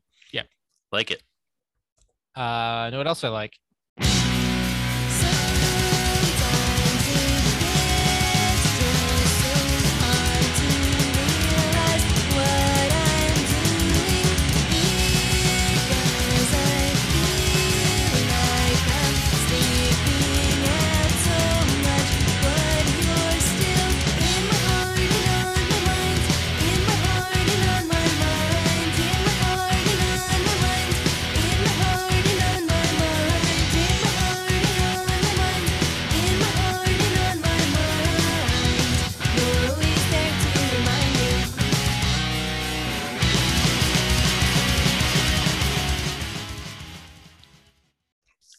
My number 2. It's my number 3. Okay. I like this a lot. Yeah. I find myself humming and singing in my heart and on my mind. Yeah, very catchy. And at the end there when that's repeated, and I was like, give me those harmonies. I know they're coming. And then she comes up like, bro. In my heart and on. Yeah, on top of it. Sounds great. It sounds great. I didn't do the harmony there. I attempted to beat her. I was like in my heart, something like that. Those harmonies. This is getting to Spinal Tap. Since my never felt so alone. Yeah, you know what I'm saying. In my head, it always sounds great, and then I attempt it. It's like no, it doesn't sound good. In your heart and on your mind. In my heart and on my mind, which is the name of the song, it sounds good. No, I like their fast mode a lot, and this sounds great. Again, the drums and the bass line feel very Life in General to me. That drum sound and that bass line. There are a lot of songs on this that I feel are, if you put Ryan Kepke over a lot of these, Slick Shoes too. It would be a very Slick Shoes song. Yeah. Like, listen to this.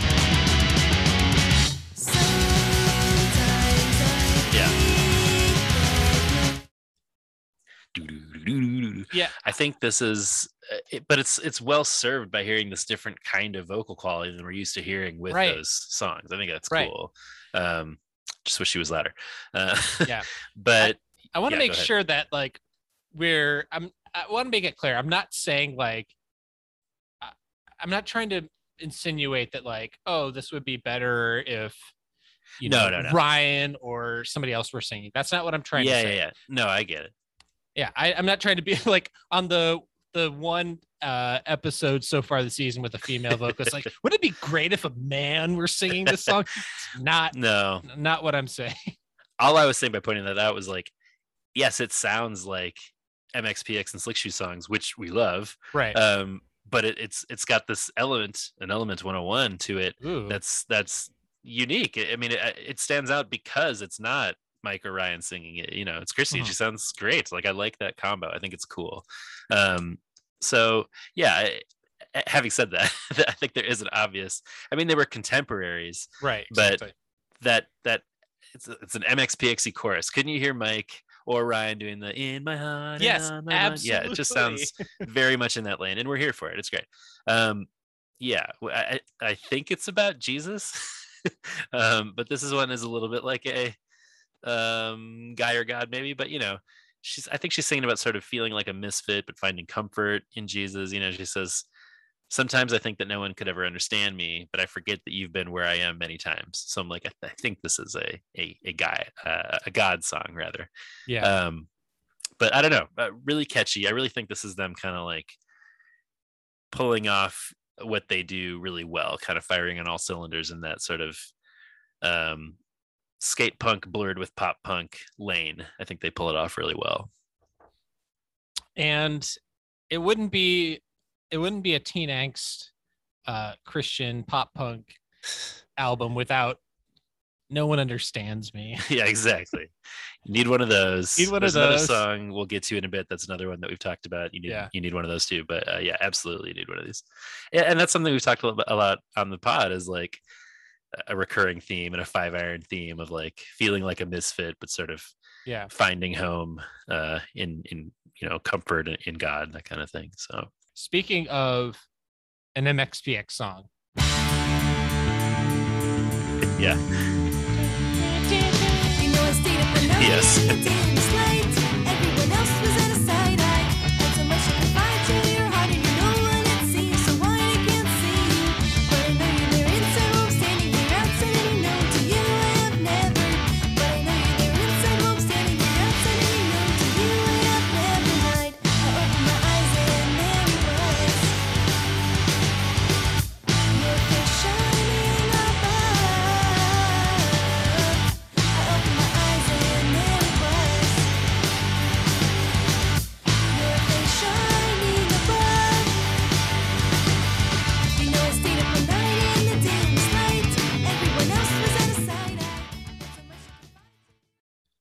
That opening to the song is 1 billion% the final slow dance. Yeah, it is.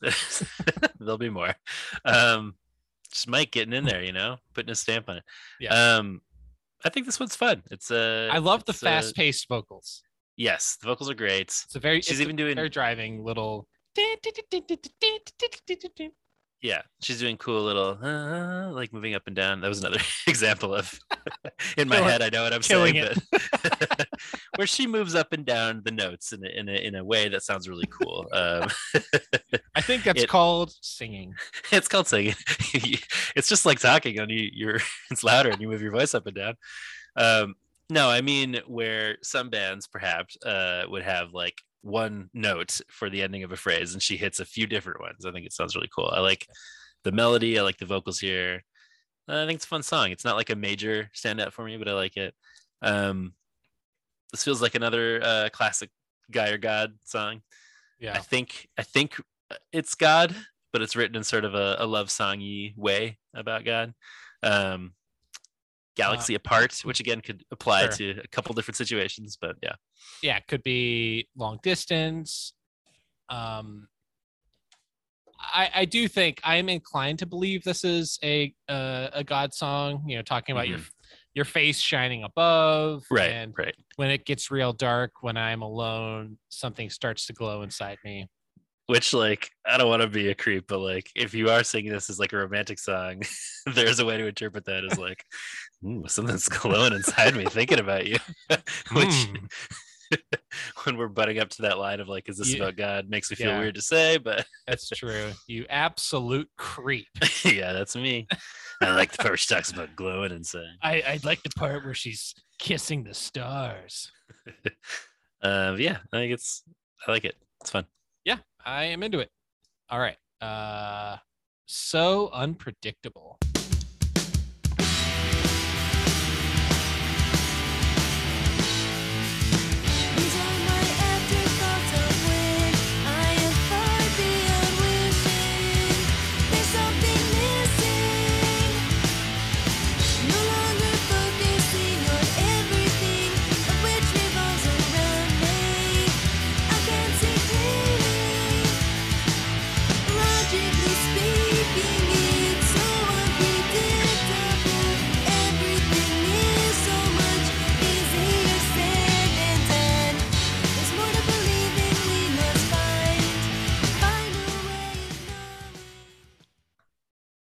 I love the inclusion of the harmonies and sounds great. That the chord progression in the chorus is so damn satisfying. Yeah, it's great. I think once it once it switches. once it switches over to chorus. We've recorded 2 episodes today. My mouth is turning to mush. John Mushmouth Potter. That's what they call me. That's what they call me. I see. Once they make that shift to that descending melody in the chorus, I feel like, oh, suddenly something like really interesting is happening, and I like that melody a lot. Yeah. Thematically, I don't know what this one's about. Could be another Guy or God contender. Might be about faith. She says, "There's no more to believing. We must find a way of knowing to keep us growing.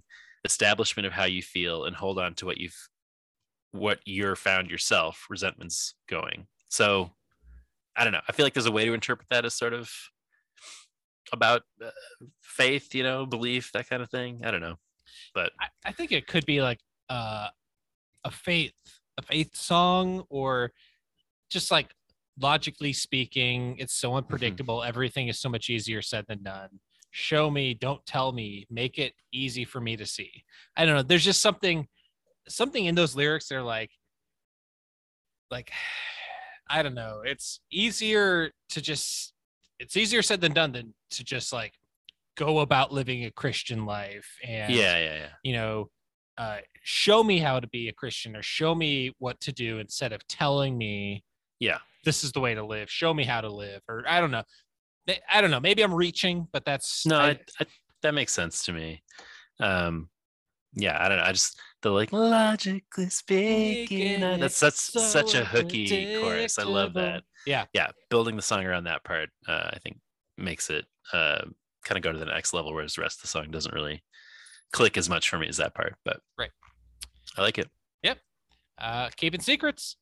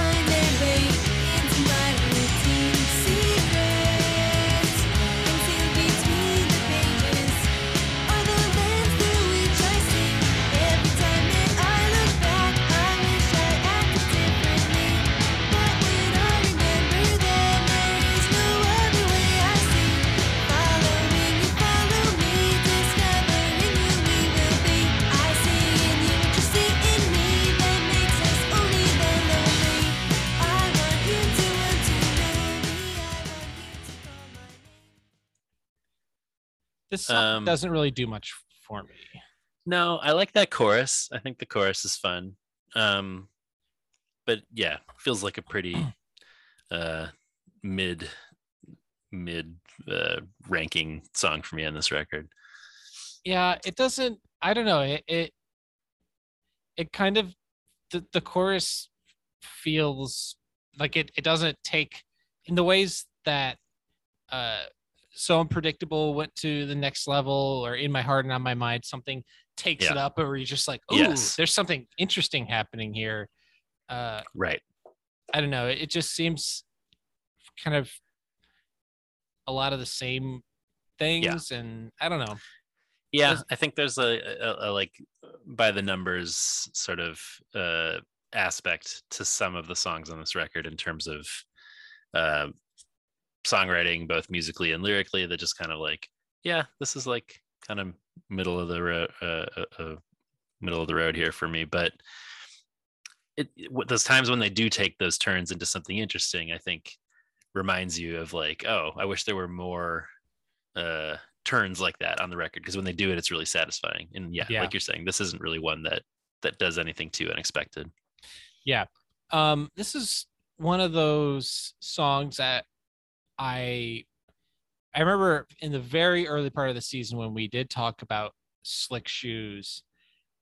One of the things that I remember discussing that frustrated me would be when Ryan would be like, or really anybody that they'd be like, I'm such a sinner, I'm so terrible. Right. And it's like, all right, so what are we talking about? Like, it's not as interesting when you're like, look, she's writing in her diary. Okay. And, Right. you know, things are in disarray and she's talking about love and hate. Mhm. And I'm like, but it just, nothing really gets, I feel like it sets this up for something. And, you know, she Right. wishes she acted differently, but how did she act? I don't know. Right. It There's just, not really like a specificity. yeah, or- that's kind of what yeah. I was like, I talked about a lot with Slick Shoes, like those Right, earlier right. songs. I'm like, there's not a lot of specificity. Yeah. And Tell me more. that's what makes a song Um, interesting when you're Right. like when you talk about human things, you know, Right. like Yeah. Any kind of story or writing made more interesting by like, you know, examples or personal experiences or things. yeah, You know, the show don't tell thing. right. But you know, she's writing in her diary. She's making some confessions. Kind of a pining love song, another sort of teen angst song here. But yeah, it's fine. It's fine. No, it's better than fine. Better than fine. Some chances are worth taking. They took some chances on this song. Oh yeah.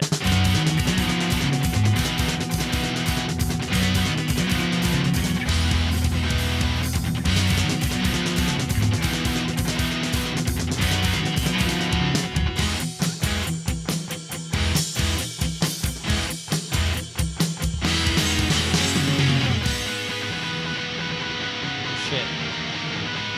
See you in the pit, bro.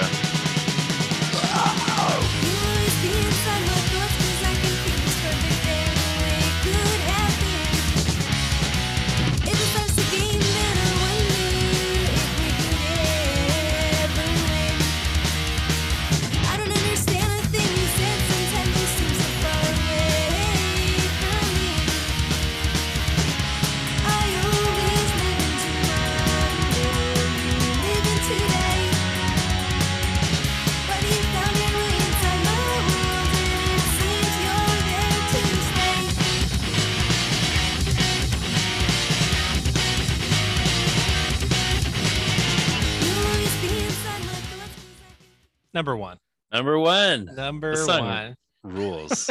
I love It's this song. so like from second one, you're like, Yeah. oh, whoa, this is What's happening? way Yeah. like these kind of like dissident, like Yeah. like- It's like math rock. in the yeah, intro. very mathy. Yeah. Doo-doo-doo-doo. Someone's like, yeah. It's wild. Yeah. And like we were just saying, it goes, that's one direction from second one that you're like, whoa, what's happening? And then they go in another direction, and then they go in another direction, and they're all like interesting and compelling. Yeah, starting out with some math rocky intro, and then that guitar part feels like post-punk. Yeah. But then these hardcore elements come in. It's kind of a hardcore song for the verses. And then Yeah, I think it rules. and then the bridge, bro. Yeah, bridge is The great. bridge.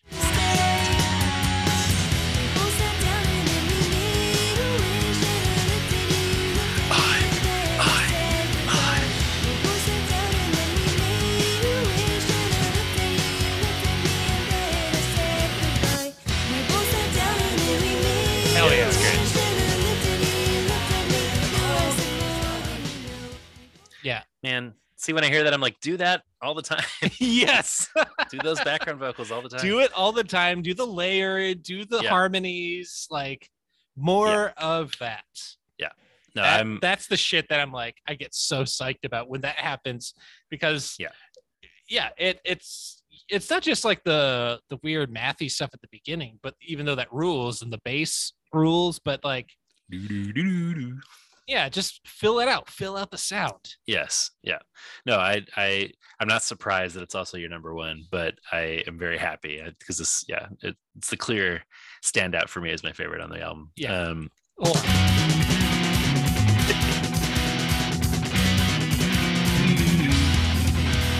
It's great. So cool. So Way cool. into it. Yeah, lyrically, I think it's a breakup song. That seems to be where they're at, in keeping with the idea, I guess, of some chances are worth taking. I don't know. But it's great. I think this is really them, firing on all cylinders, really doing some interesting stuff. creating a sound that feels really unique. So I like it a lot. Yeah, it's there are some really sad lines in this song. Yeah. You'll always be inside my thoughts because I can keep things perfect there. Yeah, it's tough. That and we both sat down and then we made a wish, and I looked at you, you looked at me. My wish just didn't come true. Didn't come true. It's tough. It puts me in the mindset of me as an 18-year-old getting broken up with by my high school girlfriend in college, like hard. I'm living in that world when I hear these songs. Yeah, man. It's tough. No, I am, as a man in his late 30s dating, it is these feelings of like navigating this is it is still tough. Yeah, man. Oh man. I get it. Yeah. Jersey never seemed so long for her.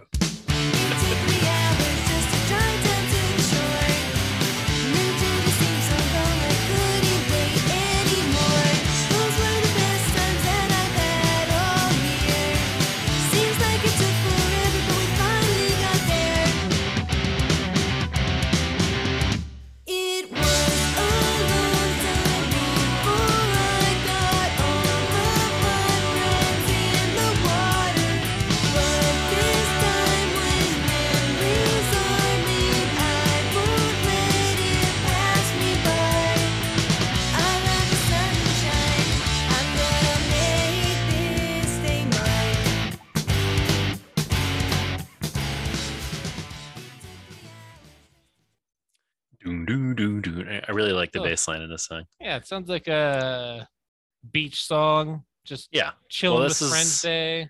This is what I was saying. Everybody, we've talked about everybody's got a driving and feeling free song. Yep.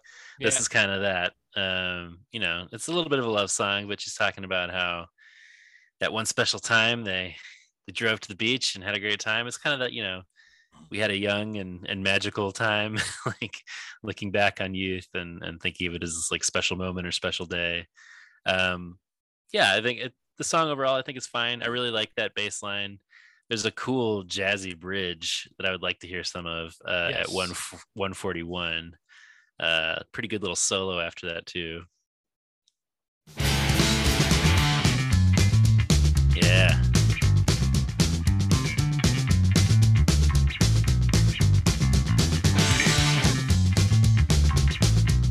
Give me that guitar. Yeah. It's fun. Yeah. Fun little flourishes. It is a very interesting standout on that song. Yeah, for sure. But again, that's what I like when they do these things that I'm like, wouldn't have expected a little jazz, kind of rockabilly solo in there. Yeah. But I'm here for it. It's great. That bass line, I'm like, okay, cool. And then that like sort of rockabilly, big jazz, big swing band kind of like Brian Setzer kind of guitar coming in. Yeah, totally. It's great. I'm into it. It's just it's out of nowhere. You're like, ooh, okay. Ooh, some of that texture. Ooh, a big texture boy. Hey, texture boys. BTB's over here, just a bit. All right. Preconceived notions. I decided that if okay, I just need to stop right here. It starts off with you're like, oh, she's starting off with the vocals, and then drown out immediately. Immediately drowned out. Yeah. I decided that if I could do things on my own, then I'd be fine. I woke up every day in my pursuit of my own happiness. Every night I fell asleep and satisfied throughout the day. When I closed my eyes, I said, tomorrow is another day. When will I feel that I get to nothing at all on my own? There's so much more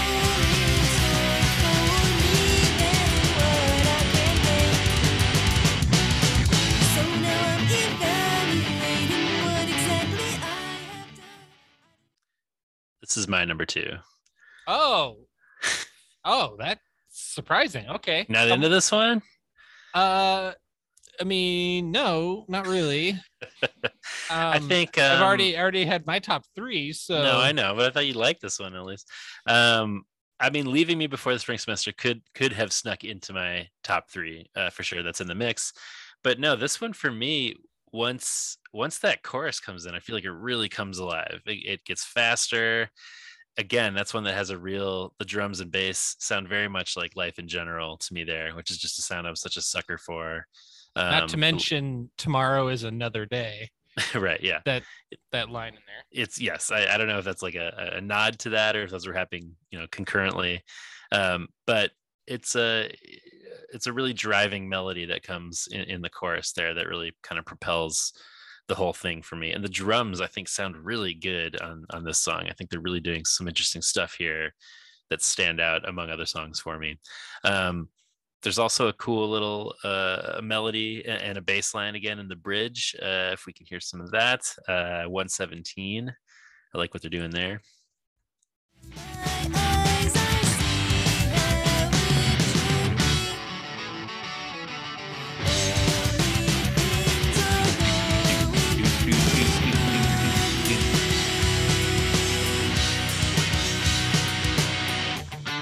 I think that's great.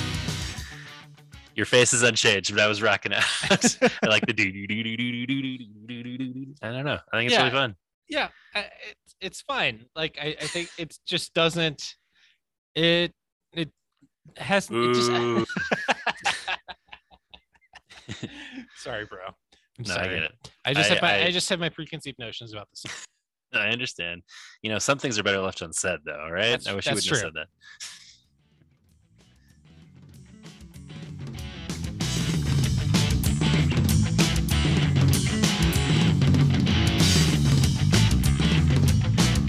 This one's an instrumental. Bass rules. Yeah.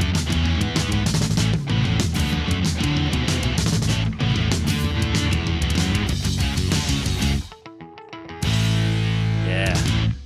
Give me those harmonics. Bass rules. The bass rules. The bass is everything. Great. Everything rules on this instrumental. It's just. It's $1.04. That's all. That's right. It's all they give us. But it's a curious placement in the album. It is. I know. And when I was saying like, what if there was sort of a shorter instrumental to kick things off before the first song? I'm like, well, this wouldn't really work for that either. No, it wouldn't. But this, I mean, and the album closer makes sense. But it is kind of weird that suddenly there's like I feel like an instrumental track. This is secret track material. Yeah, I like it. I just don't. As far as we talk sequencing. Yes, talking sequencing. Talking sequencing over here. This is I don't know. I don't know what I would have done with the song. I like it. I don't know where it goes, but yeah.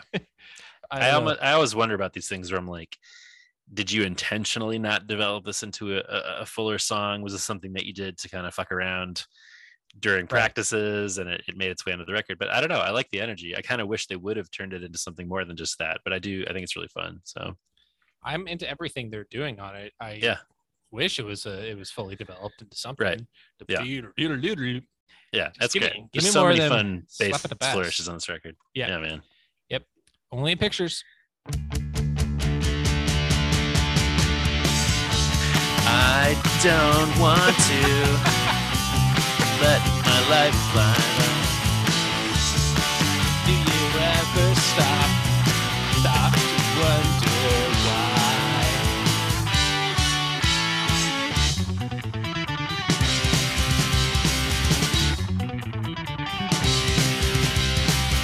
It's kind of funny how it was fun as soon as I left all the days that you spent came back to me. So I sat down real still with your letter in my hand, and I thought of that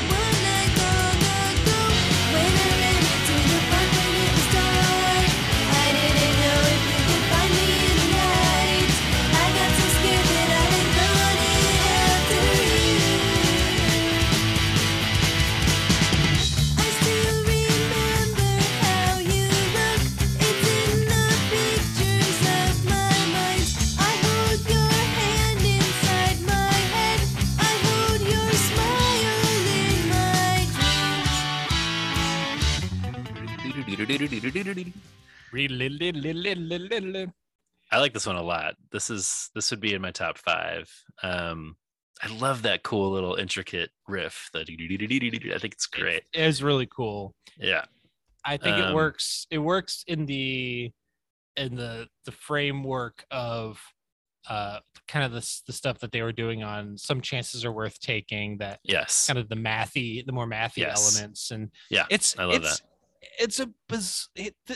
I'm sort of thrown off at times by like some of the like the very basic and simplistic formulaic parts of the album, and then they throw in the mathy post-hardcore or like shreddy parts. I'm just like, it's just very curious. Right.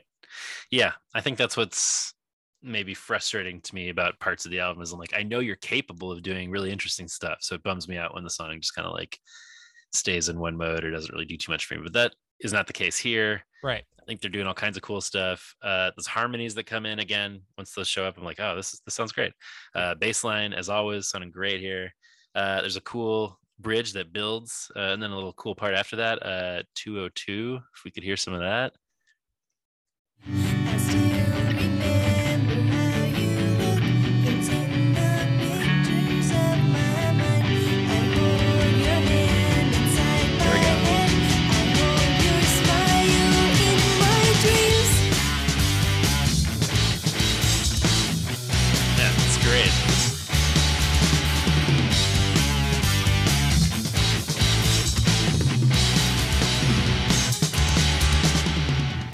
See, that's not your typical.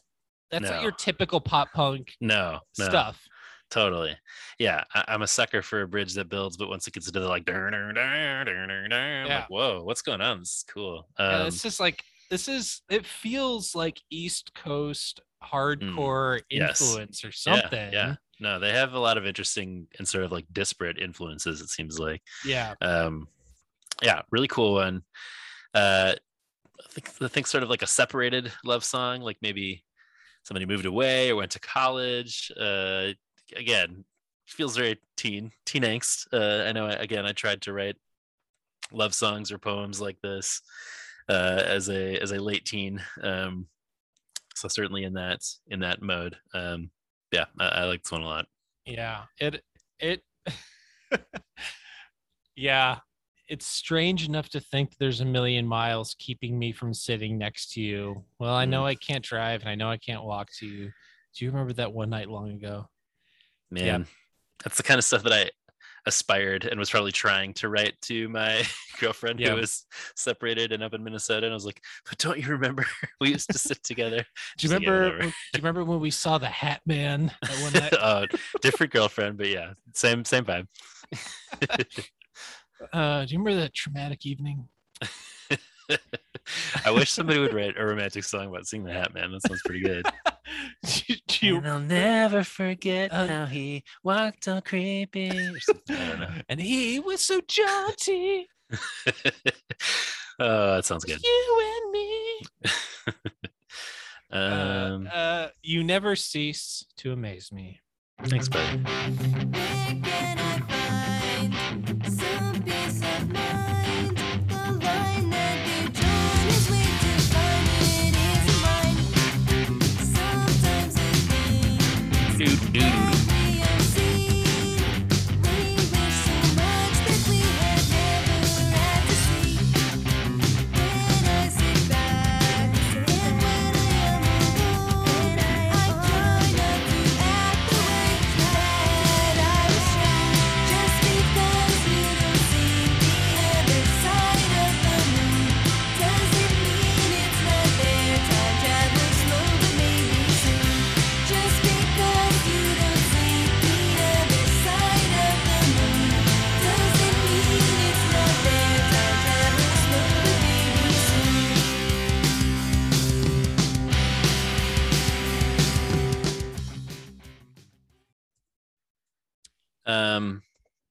Musically doesn't do a ton for me. It's fine. Sure. I really think that is another sort of like, sounds like I'm okay, you're okay, like guitar part. But I think the bass line is cool, doing interesting things. I can understand why this is the closer. It's the most explicitly Christian they get on the album. The first time she actually says God. So that makes sense as a place to sort of close things. It's a nice enough song and a nice sentiment, but like it doesn't necessarily do a ton for me, I guess. Yeah, I was thinking about the line, just because you don't see the other side of the moon doesn't mean that it's not there. Mm-hmm. Is this sort of trying to be like a philosophical proof of God? Like, you know, you can't see God, but God's there, just like in the same way that like you look up at the moon, you don't see the other side of the moon, but you know that the other side is there. You have to have faith that it's there. Right. Like, is that what it's trying to imply?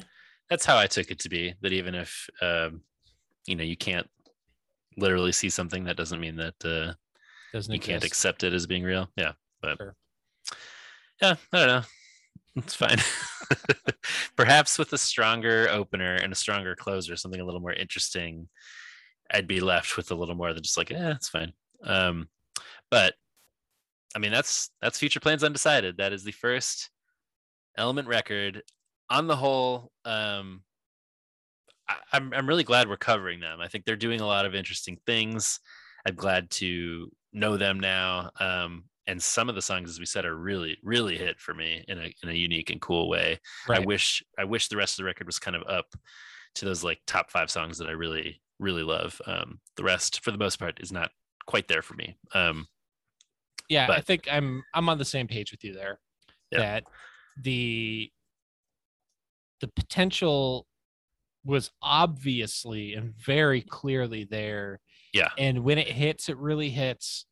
And the parts that we both wrestle with, obviously, it's not just the songwriting necessarily, because I feel like everybody is very competent in what they're doing, but the engineering and the mixing really, they really dropped the ball. And I'm not blaming the band. I'm not blaming the band. I'm just saying that like they were done a disservice by the production, because it really could have like packed a wall up in even more so. Yeah. I know like our dude Danny Leary, for example, posted that he was preparing for the episode by having both versions of the album to listen to. So I'd be curious to hear what folks think about that other version. Like, is it a lot tougher of a listen even? Because I can understand Tooth and Nail being like, this is a good record, let's get it out there, but like let's try and beef it up a little more, resequence, maybe remix it. But if this is the version that they did that to, I'm like, what was the other version? So I don't know. Done properly, I think this really could have been packed a lot more of a punch, like you were saying. But very curious to hear about folks' thoughts and experiences with Element, what they think about this record, what they think about the band's trajectory overall, and let us know what you think about all those things at Magnified Pod on Instagram, Facebook, and Twitter. Subscribe to the pod if you haven't already and give us a rating or a review. We will read your review on the show. You can email us at magnifiedpod@gmail.com. You can leave us a voicemail at 872-762-4763, 8727-MAGPOD. You can support us over at the Patreon, patreon.com/magnifiedpod, to get some of those bonus episodes we were talking about earlier. Some cool stuff over there right now. And you can pick up some merch. Still some spooky Magnified Pod merch available, I believe. Oh shit. Over at magnifiedpod.storeenvy.com. Thanks to Shadow Producer Jason at Unoriginal Vinyl, and thanks to Heavy Ordnance Studios for our artwork. Well, our time in the penalty box is over for this week. We'll be back out on the ice next week when we'll discuss Element 101's Stereo Girl. Yeah.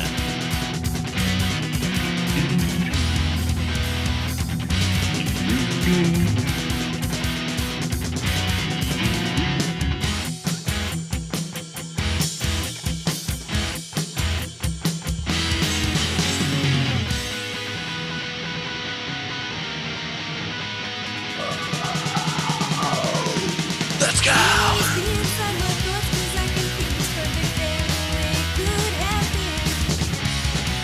It's a game that